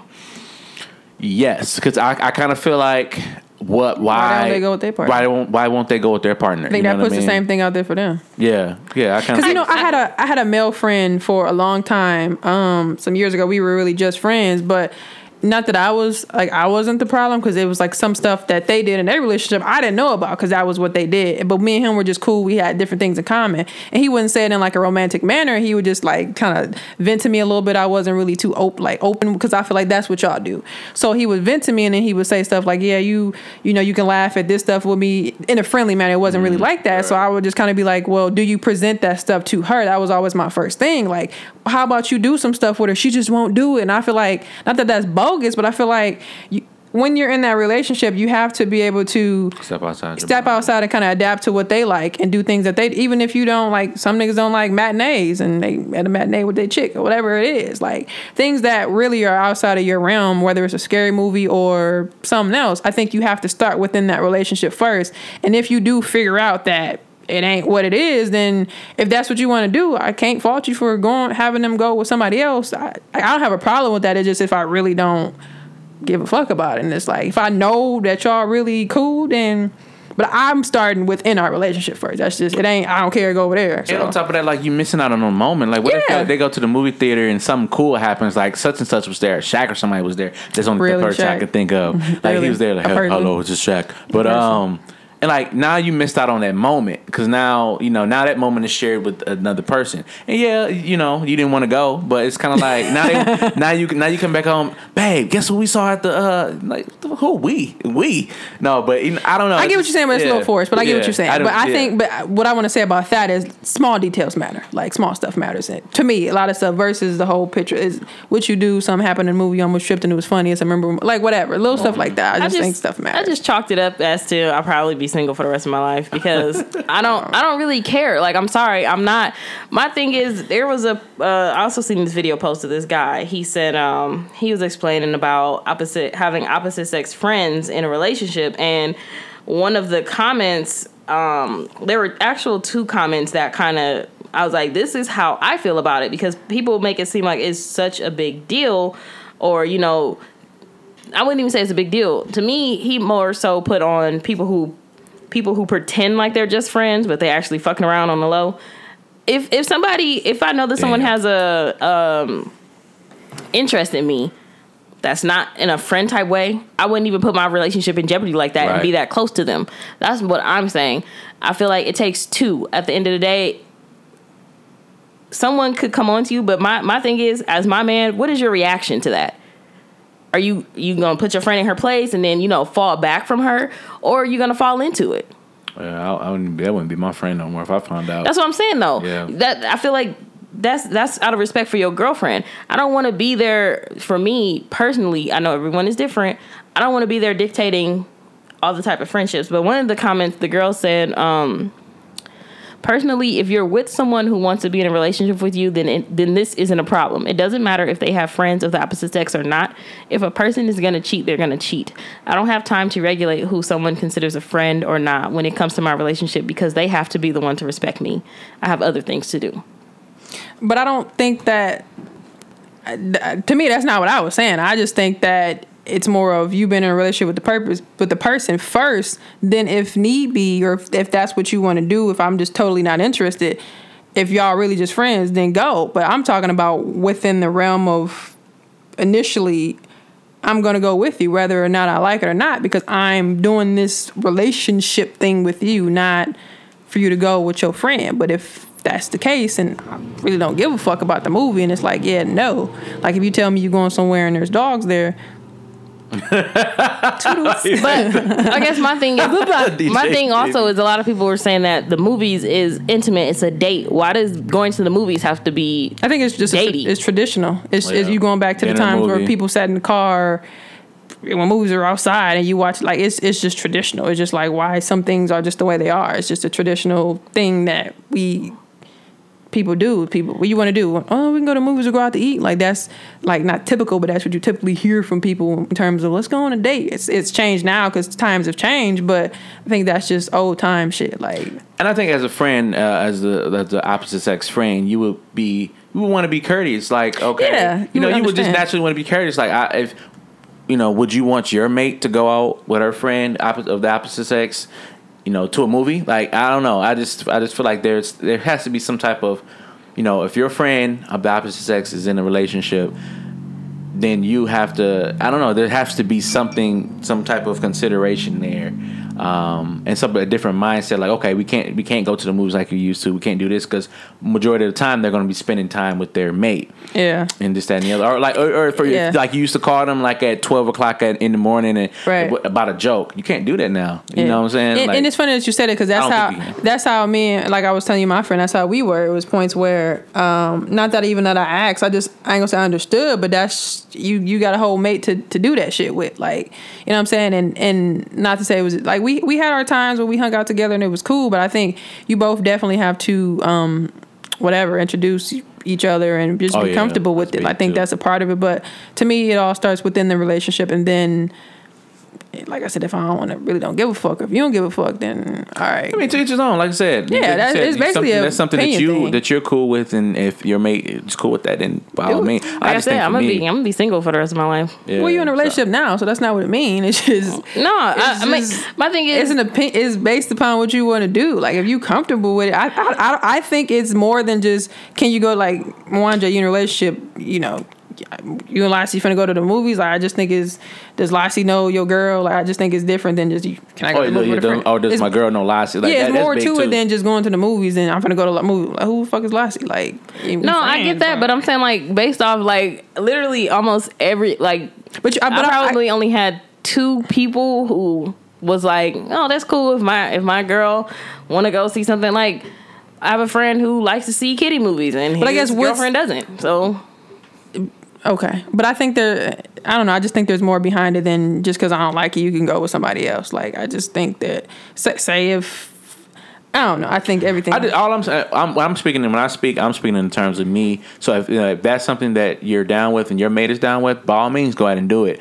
I mean, of course, I'm not saying no one has to change their relationship based off what we're saying or based off. I'm not changing my relationship based off anything that anybody said. But in my opinion, my whole thing about it is. It don't seem like a big deal to me. And I'm not going to go see countless scary movies because that's what you're into. If that's what you're into, fine. But I'm not going to watch that shit with you all the time. So you better get the fire stick. I did compromise, and I told him I would go see it. That's it. Oh, that movie's not scary. That movie's funny. You ever seen the original It? Nope. You don't watch scary movies. I'm scared. That is hilarious. Oh my God, it's so funny. I heard it was very funny. It's a balloon. We sitting right here and a balloon just flying across the room. Like that's hilarious. Clowns are funny to me. I'm done with you. Funny the original one scared me. I remember I was a kid and we lived on Mill Road and it was like some townhouses and I had to go home by myself one night and I would stop between each crack and. I was like 7 when it came out. Or when these big shoes on, and this he was scary looking though. No, it's hilarious. The other old It. Off topic. Do y'all think the old It is scary looking, more scary looking than the new one? I said that. Yeah, I think the old one is. I think the new one is more. Digitized and new. Forced, I think it's more forced. The other They're one trying to make them scary, but me clowns are funny. I always thought clowns were funny. Not everybody thinks that though. I was scared of it. Yeah, I know. I just think it's hilarious to me. I think it's interesting. I like what y'all had to say. I don't know. Just back to what we was initially talking about. I don't know. I totally think that for me, I'm starting within a relationship. If I really don't give a fuck, then if I know the friend, go on, by all means have a good time, or if I know about them, but. You know. Oh yeah, for sure. Don't come to me with some random. Oh, me and Amy going. Who the fuck is Amy? Mm-hmm. That's what I'm saying though. I think that there's something behind that though. Like, because you're saying if they say, hey, I want to go to the movie with a friend, because you're saying they're just playing out that statement, it's okay. I'm gonna be real. This happened to me before. Somebody, I didn't even. Well, I guess this is kind of sorta. On topic, I guess. Off topic. Like Lassie says, I found out that this particular person went to the movies, and it was RoboCop. Was she your girlfriend? More than that, but definitely, more than that. Oh. So I guess it's kind of not fair, but this is where my ideology comes from, where I had to find out on the back end, like, yo, like I thought you were supposed to be at X, Y, and Z place. See, that's different. That's different, but that's what I'm saying. Like, if you, regardless if you're friends or not, then like, did you know? Still, like, huh? Did you know the friend? Did you know him like that? No. Well, no. Yeah, but that's what I'm saying. Not saying that. Even if I was introduced, I'll kind of still be like, okay, why y'all going to the movies? Why y'all want to go to the movies so bad? Like, why you want to see RoboCop so bad? Did you want to see it? I thought it was trash. But would you mind if she said, "Hey, Mwanja, let's go watch the movie"? Yeah, if you want to go to the movies and see RoboCop, then let's go do it. Because to me, it's the moment shared. I guess that's what I'm saying. Yeah, it's the moment shared. Because I don't feel like I need that to share that movie moment with them. I can share other movie moments with them or any other moment with them. Yeah, because there's going to be a point in time where you're going to do something they don't want to do, and then he still might not do it. See, that's the thing. Because you could point back and say, I went to, what's the name with you, come to what's the name with me. And like I said, they might enjoy it, apple picking. Like, I feel like it's just all about compromise. That too. If you don't want to do it, then you don't have to. But like I said, if you know the person, I think that's the other portion of it too. Like if I'm going to the movie with Amy, who the fuck is Amy? Like, I don't know her. No, when I initially propose the question. It's to me, a friend that you know, a friend that you may have kicked it around. No, but but when people were saying stuff, I'm like, so I was like, why? Guess when you don't direct it like that, you're leaving the door open for those other questions. I mean, perception. If people, well, yeah, but I think that's where different answers come from. Like if you were super specific with it, I think that people would have maybe had different answers. Like if you told me if it was a good friend and I knew and they both were so die hard about it, or I just didn't give a fuck about it. Shit, go see that dog I think movie. people are just naturally just self what's the word I'm looking for? I want to say self-conscious, I guess. I don't know. They're naturally insecure because why is this person so special that you want to go to the movie with them besides me? What? But see, that's what I don't understand. Why is it just the movies? Does that attitude towards the movie pertain to anything else with them hanging out, kicking it? Anything that was like my what? thing. Going out to brunch or going to the mall or anything, hanging out, going to the library, going to the gym. I totally never had really the situation, but I was the other like the friend where we would go out maybe once a month just to catch up and talk like business idea shit and just call after call after call. Like we really here just talking. Like, right. So like I've really been that friend. And I'm like, should you be here? Like you can go. No, for real. Like I mean, and then to her defense, I really didn't know her like that. Right. And also to her defense, I didn't know he was not with me. Honestly, he was out here like that. I'm like, I see why she like that with me because you didn't tell me to the last minute that you was just out here, bro. yeah. The fuck? So so I could, like that's what I'm saying. I think people create these different scenarios or maybe past situations or just maybe people go off of what they seen with their parents or what they. It's different. Past, yeah, Molly. Shit, like play Molly. You never really know, but I don't know. For me, like I said, I really can't say until I've been in it. Specific situations, it's always a different thing. But movies, off top, if you tell me, hey, can they go to the movies with just a friend? Who's the friend? No. I ask that. If I know them, depends. It just depends. If I give a fuck, if I want to see it, I'm gonna go. Like, can we all go? Yeah. So I mean, no. She's at the end. Sit in the middle holding or popcorn. she cannot come. No, now she can't come. But yeah, what? Never mind. We ain't gonna go there because I'm like, what? She can't come now? Like, okay. If I'm going, no. The fuck? What she need to be there for? Oh Lord Jesus. Oh Lord Jesus. That's interesting. She can't come. Like that'd be perfect. That'd be a good chance to get to know her. Each other. That'd be a good chance to get to know her. How? We can't talk during the movie. You can have a good time enjoying them over. Well, you meet you at the movie. Hi, my name is Lassie, and my name. Why are we meeting Amy. right now? Exactly. Ooh. No, but if we already know each other, then why we all can't? I don't know. If we all know each other, sure. I just think see both sides is interesting. That's funny that you. That's said a good question. That, this really sparked. That's a good question. That was a good. That's good. That's funny that she said that. Why she got to come? Now that's funny. That's fucking funny. Now that's funny. Yeah. So that was our dating and relationship moment. That's. I can just see. I can see people now. This is Lassie. Lassie. What you doing here? It's kind of like fuck you going to moves with her for. You funny. We about to see it. Say we about to see it. And then she hit you with the. I love scary movies. That dagger. And you were like, great. That wasn't a good grade, Lassie. No, that was not Bitch, good. shut up. You go ahead. Can I have a talk with you? Go ahead, get in with the talk. This is great. My thing, no, but obviously, if it's a friend that I know and we are going out together, that's different. But my thing is, if it's a friend that we're not gonna go back into it. Whatever. Never mind. That's fucking funny though. I don't great. Okay. I said I don't care no more. Because I mean, at the end of the day, everybody different. What someone would do in their relationship, someone else wouldn't. So that's fucking funny. Oh man. Okay. I guess. Time for my none. Ooh na na na na. You said it in the mic. Oh, ooh na na na na. 5 fingers. Need one though or two. Okay, question. I've been kicking it with a guy for almost a month. We've been on a couple of dates and just hung out on a couple of occasions too. One of the times I was at his house, we started kissing and he ended up giving me head for a very long time. It was actually the best head I've ever had.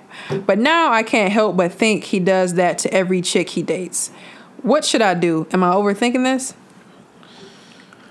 Read it for me one more time. Okay. I'm just gonna start from the part. She was kicking it with this guy, and they went on a couple of dates. One night she was at his house, and we were kissing, and he ended up giving her head for a very long time. It was actually the best head she's ever had, but she can't help but to think he does that to every chick he dates. What should she do? Is she overthinking that? Oh, so I guess one of the questions I had, it made me like, okay, as a guy, when you're just dating say you dating a whole bunch of chicks, women, do you give all these women head? Like if you're sexually active with them? Nah, no, because sometimes, and this might be wrong, but some women are we date them for certain things. Like this woman might be the breast woman. This woman might be the kisser. This woman might be the the woman I give head to, or she might be the one that gives me, So that's me personally. I'm thinking as from my perspective as a guy, because you don't want to just do that to everybody. So I guess how do you know? Like, how do you be like, hey, I'm gonna give her head? Like, I guess on top of it too, sometimes it could be the mood in the moment. Like I'm just gonna go ahead and go for it. Like we chilling in the movies, watching Netflix, we're watching Netflix or whatever, and the candles are burning. Down the hall to the bed, right? On the couch. What are you talking about? So then got the wine going, or the conversation is on point. Actually, I just want to eat. So funny. I want to take your soul. Get over here. Really?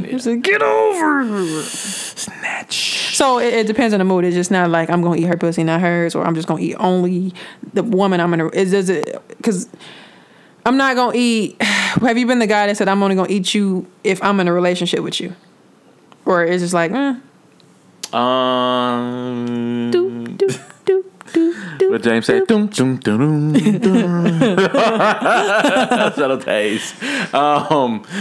That's a good question. So, have you ever ate a girl pussy that you wasn't in a relationship with? Don't lie. Debo voice. Yeah.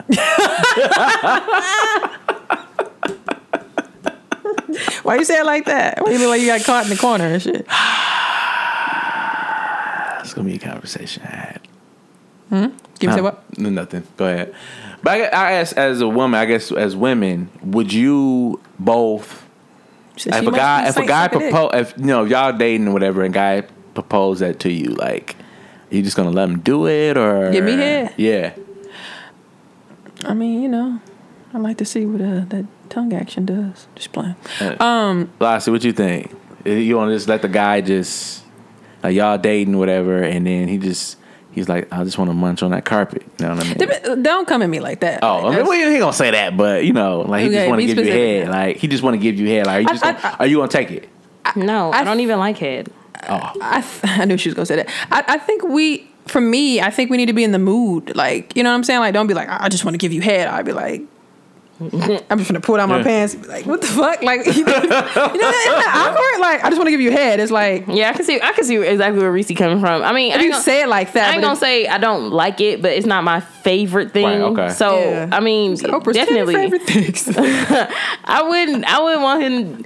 I would have to be in the mood for it. Yeah, like don't come at me like. Sometimes I like. You ask at the right pussy. Like if you ask at the right time. Right, like, like it has to be a mood. She just put her legs up. It has to be like a mood thing. Don't come at me like, I want to munch it. Like, okay, you could go. Right, you like go munch somebody else. We gotta be like you said. The conversation mood got to be right. And if we doing our thing, chicken wing. But I think in this and now she's overthinking it. Like, like from the information that she gave, like how can you just assume that he does this all the time? But me and Lassie, when we presented it earlier, I thought it was a good question. Like, how do you guys, like Lassie, I think you said, how do you determine, I'm gonna eat this pussy? You kind of explained it, but it's like for you. But I guess it was an interesting question because what are the factors? Yeah, like it's not. I don't say something I thought about, but like if you are dating somebody and that happens, it's like when do you be like, I'm gonna eat that pussy? Like, or just, no, for real though, because or it's just a mood. Taste it. No, see, I don't like that. Sweet baby, right? Yeah, I think it's just some guys are just. So straight up freaky. Yeah. Tonight. But let me I guess my question is, is that an issue for you? Like, are y'all exclusive? She doesn't say, are they exclusively dating? Yeah. Do you know that he's seeing other people? That's what I was gonna say. Does exclusivity? That's why I said, do you have to be in a relationship? Do you just want to be exclusive? You're not. Does that? Oh, we talked about this. I don't want to go back there. We did. Anyway, never mind. Forget it. Nope. Don't do it. Don't do it. I'm always confused. The time when we talked about dating and we was going on and we were just confusing each other. Okay. Yeah. Oh yeah, the whole no. Let's We're just not, call it a date. Yeah. Oh yeah, that. Yeah, let's straight away. A lot of people ideas are skewed. So yeah. So do you think being Yours? This is also off topic, but I guess I'm not gonna go there. Forget it. So So basically, for you, Mwanje, whether you're dating or in a relationship, it just depends on the mood. it depends on the mood. Yeah, Okay. it depends on the mood. If I feel comfortable with you, because I mean, I'm grown. the giver Yeah. has to feel comfortable, but also the receiver have to feel comfortable. Like you can't. Yeah. I'm not just going to be, going In your down. pussy, you like. and Really? lots of point of view. Look at that cat. But Ice cream, not popsicle. oh, sorry. But yeah, like the last point of view, like by that time I should have had enough conversation where I should know that that's something that you want or like. Right. So you know what I mean. So yeah, it definitely is a conversation. But back to my Diana, she's overthinking it. Yeah, she's definitely. I think she is too. Yeah, I mean, because I guess to me, depending on how deep the relationship is, and I mean, she kind of don't trust him. Yeah, that's true too. That's a good point. In a way, because if you're thinking about him doing that with other people, I mean, granted, if he was dating a girl a year ago, I wonder how long they was dating. right? Maybe that's what her question. Maybe they just been dating for like 2 weeks and he just ate her pussy. For real, like. But sometimes things happen. Maybe Could have been the first night. I mean, you never know. Maybe he liked her enough early enough to know that that's something that he wanted to do to her, and the other girls, he was like, you know, you niggas. What'd you say? you know, you niggas. What we do? Look. What we do? The looks I'm getting here. Done. NWA. To my favorite What? place. Yeah, that's my thing. I read something random when I try to check out.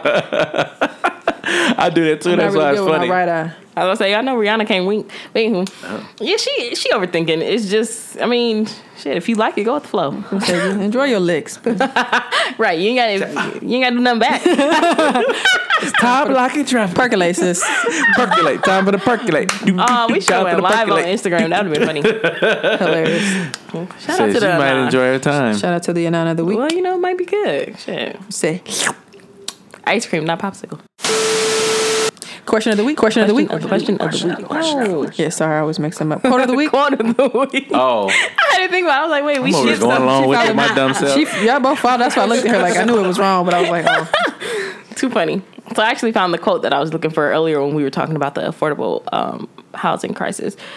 And it says, if you are thinking, I don't have enough money to give, bingo. Now you know why you don't have enough money. When you think you don't have enough to give, start giving. As you demonstrate faith in giving, the law of attraction must give you more to give. And in my empowerment of the week kind of goes along with the affordable housing crisis as well too, with the whole Section 8 thing, and there being pushback from people that's in the community saying we don't want them here, they don't think like us. This week I want you to be open-minded. I want you to look at different perspectives and take different perspectives. Those 3 calls we got, there were all 3 different people that didn't know each other, and they had different perspectives and different point of views, if you will. So take the time out to look at someone else's point of view before you start judging someone, and because you never know, you might learn something new and see where someone else comes from. So so this week just take time out and learn someone else's perspective and point of view, and hopefully grow from and be open-minded. So that's my empowerment. I like that, y'all. Y'all have That's what's up. I like that. some good shit this Thank week. you. Shout out to y'all. Freestyled Right. it. Question of the week. No, it's a question. No, I said it was earlier, just playing. Question of the week for, oh my God, episode 44 going into 45. How different was your life 1 year ago? How different. By golly, you asked me a question. By golly. Did we say that last time? Who said that last time? You. Oh. I be having some good lines, don't I? But last year, I was, let's see, I was 25. So I was sitting at home with pussy juice on my face. Just kidding. This is why we're gonna get up out of here. That's the exact reason why they don't. No, I'm gonna have so many conversations tomorrow about this. But let me think. What was I doing last year? We went to South Africa. That allowed me to open up my mind, open up my perspective that this world is much bigger than Milwaukee, much bigger than the Thompson household, the United States, Wisconsin. There's a lot of, and then also too is not only that it's much bigger, but it's also similar and have differences. There are a lot of people that when we were over there, they were like, "Yo, you like T.I., you like this, that." And I'm like, "How do you know about T.I.? How do you know about Trey Songz?" And they were playing all the hot songs that would come on V100, and they'll be playing them over there too. So it's just the world is so massive, and there's so many nooks and crannies that to be discovered that you just got to open your mind up and go and travel. And I think I was kind of narrow-minded in a sense from last year to this year. Now my mind is just I'm ready to explore more. What about you, Lassie? Man, how different my life is. I think now I have way more confidence to go after things that I want. As y'all know, last year, this time, I was... I know anybody hiring. Let me know. Right. I was on YBO talking about somebody give me a job, help me find a job lead. So I think just going from where I wasn't in a position to where I wasn't in the position where I am now, having my own place, having my own things, taking care of myself as, the best I can, doing better, being better. That just wasn't where I was last year. Like I said, I have more confidence to go after certain things, talk about certain things. Obviously, now I'm in a relationship, so shout out to that. Growing more every day. That's bae. I don't know. Simply put. What about you, Reese? Really? So gang sign? We are not affiliated. You so ugly. Oh gosh. Are we still live on your page? What pod you rep? By Moan J. I did end it by then. I think for me, last year I was, like Moan just said, I was a little bit more closed-minded, not only because of the South Africa thing. For me, that was a place that, like you said when we talked about it, not to say you were, but I think even you were kind of like at first about going there. And I think I do a lot of research on stuff. So not just that, but I think just in general, I was a little bit closed-minded just towards people and things. And I've always just kind of stuck to what I know. And I think this year I've been a little bit more open to different things like dating, people, just kind of what society and even just at home in our city or, United States, what people have to offer. And I think another thing too is I've been learning, and I've been doing this for a long time, but I feel like I've been doing it in more of a closed manner with myself, just kind of doing things on my own, but exploring on my own more so too. In college, I was on my own, just living alone and getting through that and working, but it was more of a routine thing. Now I'm kind of starting to explore and expand and understanding that you really don't have to wait on people to do things. You can kind of just do what you need to do, and it's okay. But I've been there, but now I'm really starting to understand that don't hold yourself back for anybody. Just give yourself wholeheartedly to what you want to do, and don't give a fuck about what people say or what's expected of you, because only person that know you is you.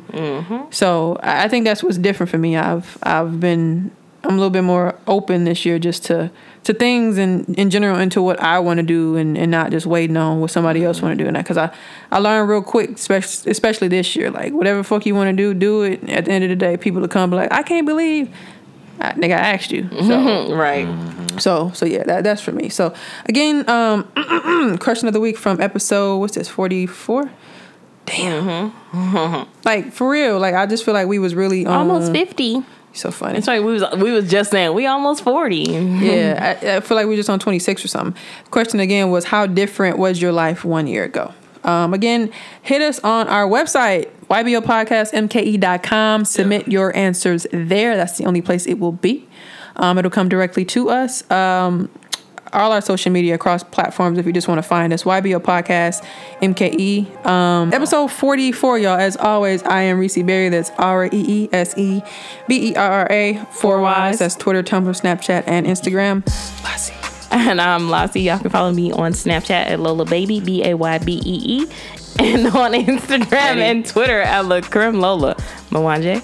This is Way Mwanje. That's MWANJE. And you can follow me on IG. Ugh. Also on Facebook. Get your sultry ass. That's Get your soul. Mwanje, the Gemini, Snapchat, Twitter, Tumblr. And women, let me know if you like my voice. Who said no? Right, they were like, tell Mwanje. I'm like, so you're Mwanje. Are you from Africa or something? Just put this part on repeat. You know. Who said, last night I thought to back when we made good love, listening to some Marvin Gaye. For how long? All night long. But what? But girl, I want that whole thing back. Make these moments once again go right. So won't you? So won't you? Come on now. Do it for us, babe. Good love, No. You skipped Good loving body, rocking, knocking boots all night long. Making love until we're tired to the break of dawn. So come on. So come on and turn the lights down and let me get on it. Oh, yeah, yeah. No, because when we do this, me and you, it'll be so right. Out of breath. Out of breath. No, nigga, I just can't fucking sing. And give me some good love. Episode 44, man. Fuck Mwanje. We got For real. Bye, dude. Peace.